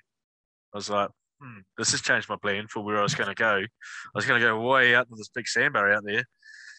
So I was like, well, what do I do? So I was sitting on a little lump of grass at about 5 a.m. in a pitch black, pissing with rain, strong wind, thinking this is a little bit crazy. There's power lines all over the road. I was sitting here in the dark in a bush with no plan. Jeepers. So I let it get light, set up in this where I was, pretty much just put a dozen decoys out just to see what would happen. And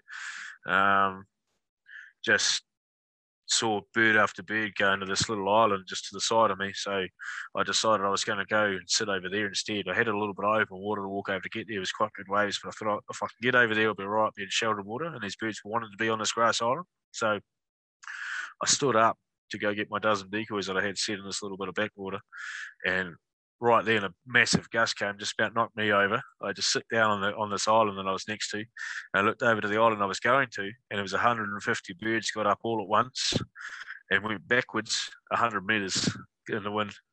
Just got up. There was geese, swan, ducks, spoonies, teal, everything. And they just went up like that, just went backwards in the wind. And I was like, man, that is. Then I've seen some strong winds at home. I shot in 140, 160k nor'westers where ducks fly backwards. But to see 150 birds like that is nothing. I've never seen like that before. So, but that, yeah. So I went out to that island. I shot a few birds. I didn't get my limit that day, but it doesn't matter, you know. I got a triple. 3 birds come in right on my feet, set up, shot 3 of those and 3 shots. I was pretty happy with that. Got a nice couple of spoonies, and I think I ended up with 8 mallards and a couple of spoonies or something like that. Missed some geese that were flying over me backwards again. They were flying backwards. I shot. They were facing me like that, facing up, head out into the wind. I shot in front of them, but of course they were going backwards. So I should have shot at their feet, or I should have shot behind their feet. So, but it's just, you know, that's just what you get in those extreme situations. So that's what I love. That's, you know, out on that sort of stuff was pretty cool. Yeah, but I saw things on that day with quite a high lake and a lot of water pushed up with the wind that I will remember, and I'll go, if it ever happens again, I know exactly where I'm going. Mm. So experience in like scouting. We haven't talked about scouting yet, but you touched on scouting there. Like, scouting is so important, right? I mean, once you've hunted for years and years and you've hunted the same areas over and over and over, you get to, you know, and I know guys like that. I know one guy on the geese around here, Russell, he's just like so passionate about hunting geese, and he's done it forever. And he'll ring me up and say, the farmer's got his sheep out of that back paddock now, and it's going to be a nor'wester, and we've had a little bit of rain, so there's a little bit of water sitting there, and he's thinking like 7 layers deep, you know, and he'll just break down all this crazy stuff. He'll still scout it. He'll go out. I've been going out there for the last 3 days, working all out, you know, and he's just got it dialed right in. That's what you want. You want to wait for that weather. You know, he's obviously watching the weather forecast a lot, so he knows that this weather's coming, and that's going to be what makes them go in, or they don't hear your shots or whatever. Yeah, so that's part of the hunt, as far as I'm concerned. If you know what wind direction or what weather conditions make them go to that paddock, the stock's just gone, so there's probably a new bit of growth or something like that. They're going to want to go eat. Plus, when the weather shits itself, they want somewhere to hide. So, yeah, scouting is important. Especially if you don't have a big weather event, which you know what they're going to do in that wind. But yeah, you got to scout. Like, we scouted this year when we got down to Ellesmere, we scouted a place, found about 150 mallards sitting on a little sandbar. One of my favourite spots on the lake anyway, so I probably would have been keen to go out there anyway. But the 2 of us went out there with a boat each, sat side by side in our little boats, which we'd never ever done before. Well, we'd done before, but we'd never had great success. So there were 150 mallards sitting there, so we thought, we'll go out there. Went out there, we had a bit of a balls up with our decoys set up. It was a bit too tight. We had too many decoys and everything was a bit tight, so the birds were coming for a look and going, oh, that doesn't look quite right. So, but we ended up shooting our 30 mallards, so 15 each. So that was pretty cool to be able to have, well, as far as I know, that's the first time it's been done in the country. 2 layout boats to get a double limit. So yeah, that was pretty cool. But we scouted that pretty hard to find all those birds, and they were towy. It was windy. It was a good nor'wester, but we knew they would want to go there. But they still, I think, our tight decoys, and that's something you got to be a bit careful of too, that you don't try and take too many decoys, because normally in those boats anyway, and on the lake, on a Maimai, we don't normally have decoys out of range, out of past 30 yards or 40 or whatever. So then because we have 2 dozen ducks and then some swine or some geese or something for visibility. But being our first day, we had our trailer loaded up with 2 boats, 4 dozen duck decoys, probably 50 or 60 swan decoys. So we just took the whole lot. And when it was all set up, it just looked like this massive wall of decoys. It was just too much. So we had to spread some stuff out, and we had to put decoys probably out of range to make it look a little bit more natural. And then there was the odd bird that landed out on the edge of them. So, but we still ended up with our 30, which was pretty neat. Like, I don't really bother with taking dead duck photos too much, like a stack of ducks and stuff like that now, because I sort of find those photos a bit boring nowadays because they all look the same. So, but we definitely took a photo of 30 mallards on 2 boats. It was pretty cool. It's cool doing something different like that, right? You know? Yeah. Yeah, it was. Yeah, it's just, I mean, the next, I've shot quite a few limits of ducks on Ellesmere out of my boat now, so I want to do something a little bit different now. Probably maybe try and shoot in a mai a bit more, or maybe from the bank or something like that, or maybe the new boat would be something different, But yeah, scouting definitely I've put my boat on, seeing ducks when I've been out hunting one day, seeing ducks, I don't know, 500-600 meters from me, a cave from me, or whatever, just piling in somewhere in a little group for whatever reason. So you go sit there the next day and have a little hunt. So that's the scouting is definitely key for any situation. Doesn't matter where you are. If you find ducks there, you can go back the next day and shoot them. Most probably, Yeah, scouting and preparation I've found, and I've screwed up hunts. Like, I might see some birds going into an area. Geese has been a classic for this, and then turning and not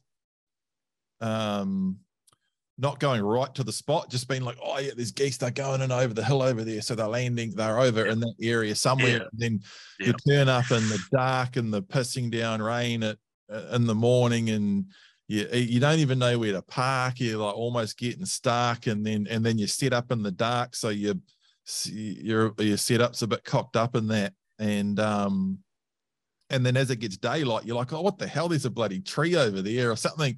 Just silly things, Yeah, or you think they're landing there, and then when it get, because you don't go right up, because you don't want to spook the geese, or you're maybe a bit lazy or whatever.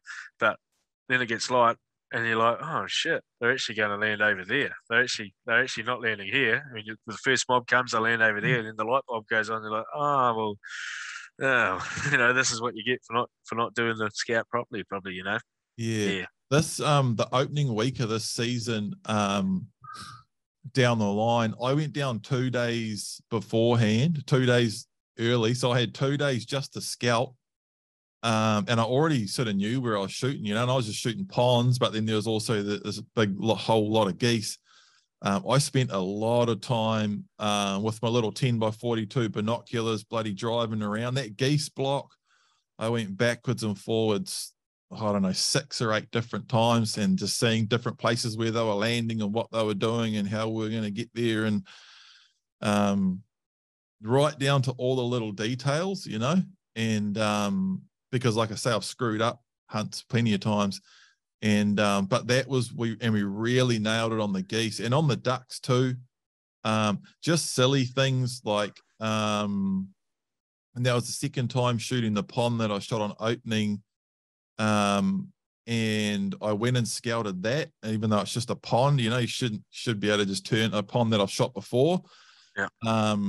But the season before, I set up on one side of the pond, and all the ducks were trying to land over in this one little arm of it, and it was just niggly, when you're in the wrong spot, and some ducks come close enough, some don't. Most, they really want to be over there. You're trying to pull them to where you are, and it was just niggly.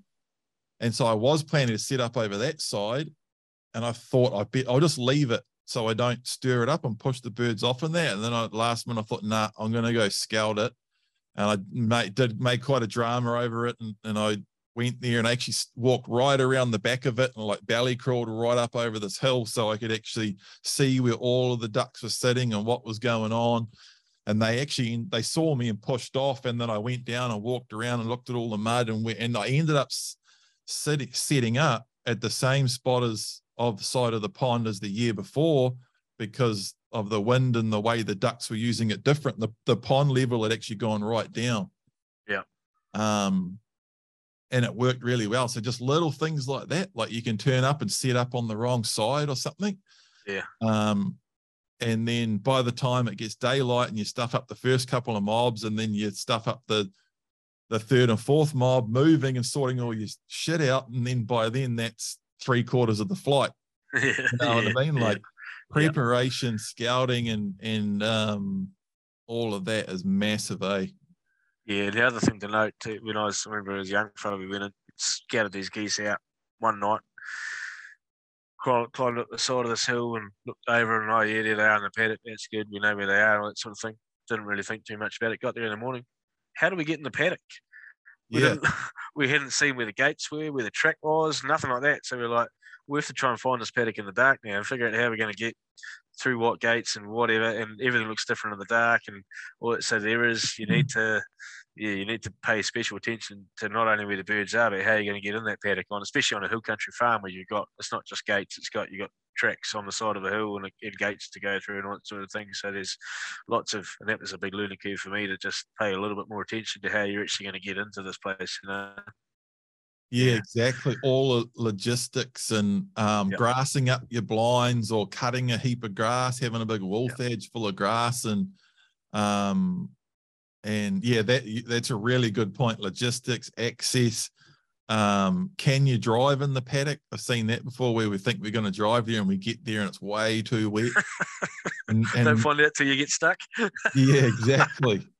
And then you've got, the next thing you're dragging, dozens of full body, backwards and forwards running relays of layout blinds and goose decoys and all that crap. Yeah. Or you think, oh, we'll grass up the blinds when we get there in the morning, and you get there and it's a nightmare trying to find long grass. You're in this clean paddock. And I've had that before too, like an hour and a half crawling around. Yeah, and all of a sudden the pressure's on because the sun's coming up and there's, the geese are going to fly soon, and not the best situation, but I always have fun. Yeah, this season gone, I did a lot of setting up the night before. That's actually what I ended up doing on opening weekend. I went down the night before, pushed them off, and set everything up. And there was a real heavy dew on the decoys, but what I did was probably totally unorthodox, but I only had about 20 odd decoys out, and I walked around with a bloody a little towel and just wiped it. It took about about 5 minutes. It's about all you can do, really, if you're worried about that. I mean, if you get a bit of sun come up and it'll dry them fairly quick, but it just depends on whether you're going to get most of your birds, like you said before, get most of your birds in that time, and then they don't decoy properly because some don't look right. So you take that gamble, really, But there's lots of things. Like we had a place we used to shoot over on the Wairarapa that started off with a lot of 800 geese or something. We shot the crap out of them for 10 years, shot over 1,000. I think it was close to 1,500 geese here in that time. Just spread out. Well, the first shoot was massive with 250 geese or 230 geese or something. And then slowly got down to shooting, and there was 80 or 90 left there, basically, in the end. But they got so weary in the end, we couldn't scout near the paddock. We had to scout from the top of a hill, 500-600 metres away, in some bush, so they couldn't see us. You couldn't use lights to get in there on your bikes or your utes or anything like that. It all had to be pitch black, and even sometimes the sound of your bike or your ute would be enough to scare them off. So that's pretty extreme circumstances, So, and even we don't normally drive right up to where we're going to shoot, because your wheel marks could be enough to put them off, things like that, But on your average geese that don't get shot much, you probably get away with some of this stuff. But if you got high pressure geese, you can't. There's so many things. It's like a game between you. It's like a game of cat and mouse. They figure you out, you figure them out. It is quite cool. But you spend a lot of days sitting in the paddock for nothing too. Yeah. You always get those, eh? Yeah. We ended up a couple of those hunts. I got so sick of bloody getting up at 3 o'clock in the morning and crawling around in grass and blinds and putting out, it could take a good hour and a half or 2 hours or something to set up a good goose hunt. We did it I think both those hunts we set up everything the night before. So all we had to do in the morning was leave the truck right back at the shed. Yep. And walk right down just with our little bag and hop in the blind, and it's such a treat doing it like that. When you instead of busting ass for an hour and a half, and you're all sort of flustered and half buggered by the time you get in the blind, But just being able to walk down and hop in the blind, it worked really well. Because most of the those geese were day feeding, so they were going back in the evening anyway, and then coming back first thing in the morning. So that worked really well. Yeah. Is that winter time now, or not summer?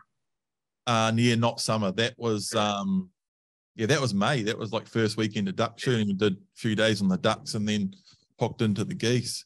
Yep, yeah, often in the summer that's too hot to sit there all day, so they have a morning feed and an evening feed, which can be good because you can watch them in the morning, know they're coming back for the same place in the evening. You set up in the daylight, get them, and they come back for the evening, and you often get a really fast flight then too, so it can be quite fun.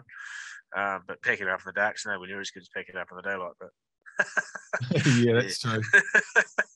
yeah, it's the same thing, but the other way around, eh?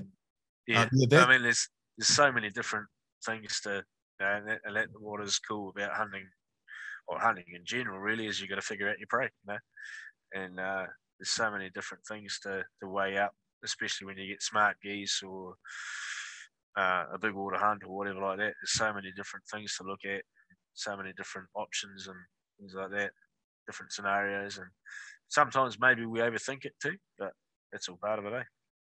Yeah, 100%. You can start to overthink it, eh? Yeah, and you think something that you're doing is working. You're like, man, I worked out the key, and then 3 hunts later, you're like, oh no, that it wasn't working because of this. It was actually because of that. And then later, you're like, but was it? Maybe, I don't know. Yeah. You drive yourself nuts, doing it. Yeah. Particularly on Ellesmere, we got favourite spots for different wind directions that we go to. When we see that wind direction, we're like, right, we're going there tomorrow. But truth be known, if there's ducks on the lake, you could probably go anywhere and you'd still get birds. But it's just, just one of those things. We've had good experiences there, so that's where we go. But and if there's no ducks on the lake, or not many ducks on the lake, you probably struggle in that place as well. So, but yeah, it is.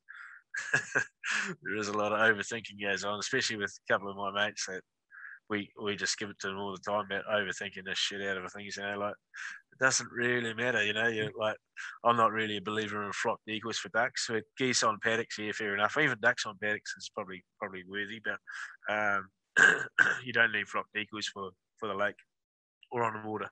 But a couple of mates one mate in particular still uses them, and thinks it makes a difference, and everybody else is sort of keyed on to the fact that it's not worth the hassle and all that sort of stuff. So, that's only personal. If you want to use flock decoys, I'm not saying you're silly, but we just find they're not worth the hassle. To keep a flock decoy nice and all the time you get, and a little wee advantage it might make on the odd day, it's just not worth the hassle. So, but yeah, he still thinks his flock decoys make a difference. So, up to him, but I couldn't be bothered with all the hassle. Yeah. I don't think the flocking is the be all and end all. I've got a bit of a combination of the two, and I don't have any fully flock spread, but I do have a few. But I think a huge one that's really easy to confuse is just being well camouflaged and no movement, covering yourself up. And I think it's quite easy to think, oh, is it the decoys, or is it the calling, or is it this, or is it that? And it's like the bloody things can see you, Yeah, that's right. Concealment, location, obviously, if you want to get birds. But even then, if you got a good hide and good decoys and good calling, you can talk ducks into coming in.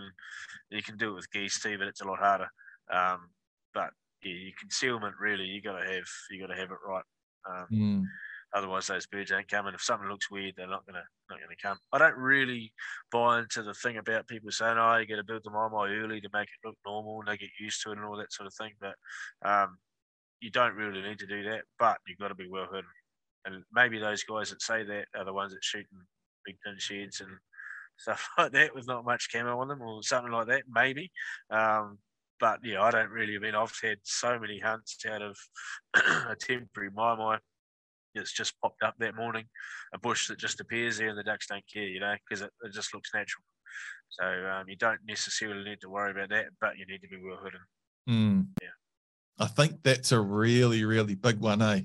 Yeah, the concealment, and I have seen guys be a little bit loose with that, and you can get the odd hunt, and it can be a bit confusing, and going back to overthinking, like sometimes you can have everything perfect and you're well hidden and everything, and they won't cut. They'll come in and they'll want it. You're on the right spot, everything, and they're just niggly. And who knows why? They're bloody. Oh, they might have been shot at the day before somewhere close, or they might have been even where you are if you're on a public spot or something. They might have been hassled there recently or whatever. And who knows? There could be so many different variables, but yeah.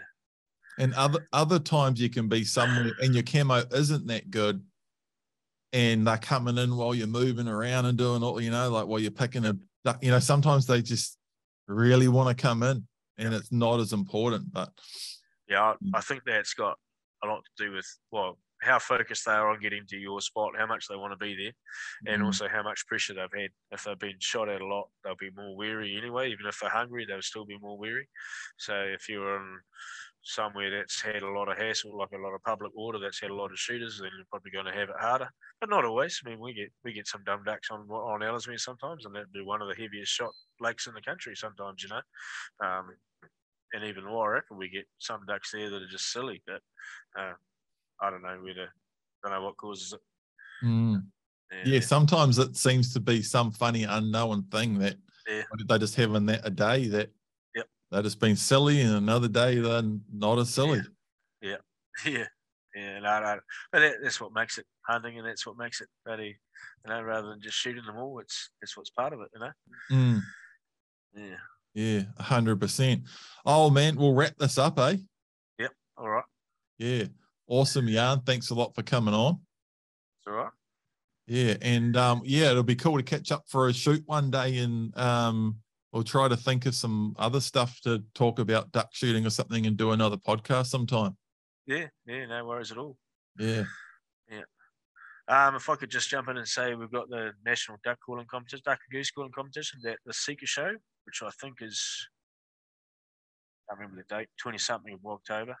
It's at the Sika Show in the Hamilton anyway, at the Mystery Creek. It's on the Saturday, Duck and Goose Calling National Competitions.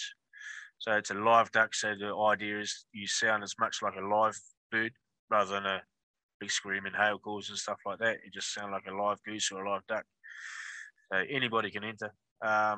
You just jump in, get into it, and if you don't make the grade, you just don't make the next round. So there's no need to qualify or anything like that. You just get in and do it. I've been a judge for a few years. I don't know if I'll judge this year. I might be MC maybe. Not sure, but yeah, it's cool, good fun competition. Yeah, cool. So that's at the Sika Show. Where can you give where and when again? You enter on the day at the Sika Show, normally at the Rod and Rifle stand. I'd just say that's probably going to be the way it's going to go again. And there's prizes for a lot of things. We get a lot of prizes to juniors and stuff like that, because we're trying to encourage young kids to come along and pick up a duck call and have a go. So, but yeah, it's at Mystery Creek at I think it's October the 20-something. I'll just get my phone and have a look at the. We'd be able to Google the Sika Show anyway, eh? That would be the way to go. That's cool. That it's more towards like sounding like a natural. Yeah, like how you'd actually want to call birds, not that full on. Not that that competition calling is cool. It's a whole art of its own, but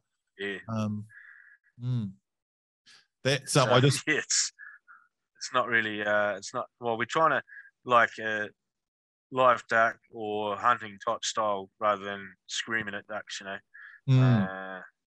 I just wrote that down as a topic for next time, man, because we haven't. That's the one thing we haven't talked about is calling. Yeah. Oh, yeah. Well, I don't mind jumping on and doing this again. I mean, I love just talking about ducks. I don't care. Just talking about anything duck hunting, and I can do it for hours. So, what date is this?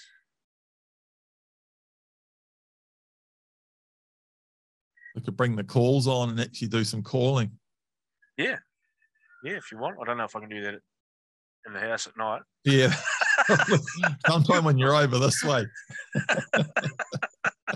Right, 29th and 30th of October, 2022. Okay. Yeah. Yeah, sweet. Duck calling comp. Yeah. So it's on the 29th, Saturday the 29th, and then the show's still going on the Sunday as well. So it's it's at the Mystery Creek this year. It normally was in Taupo. pre-COVID. We haven't had it for 2 years. Sika Show's been cancelled every time they've gone to have it for the last 2 years. So there's new owners that own it now, and they've decided they want to run it Mystery Creek, which I reckon is pretty good. Taupo was not really big enough, not really enough parking and all that sort of stuff. So these new guys, it's closer to a bigger bulk of the population as well. So you should get a few more people coming along, hopefully, and bigger grounds. And Mystery Creek is run as 4 events, like this. So I think it's a good move. So yeah, Oh, that'll be cool. For them. Yep. I feel a bit sorry for them because I've owned the thing for 2 years and never been able to run a show yet. So. Oh, really? They took over right on COVID.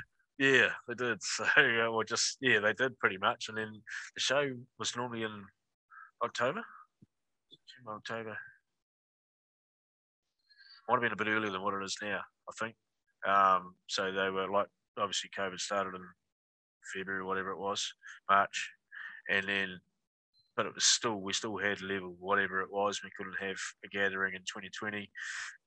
But then we had that little flare up around about the same time of the year in 2021. So that canned them again. So I haven't met them. I don't know these people. Adam Rayner's the one that jacks up all the competition. I just turn up and be a judge.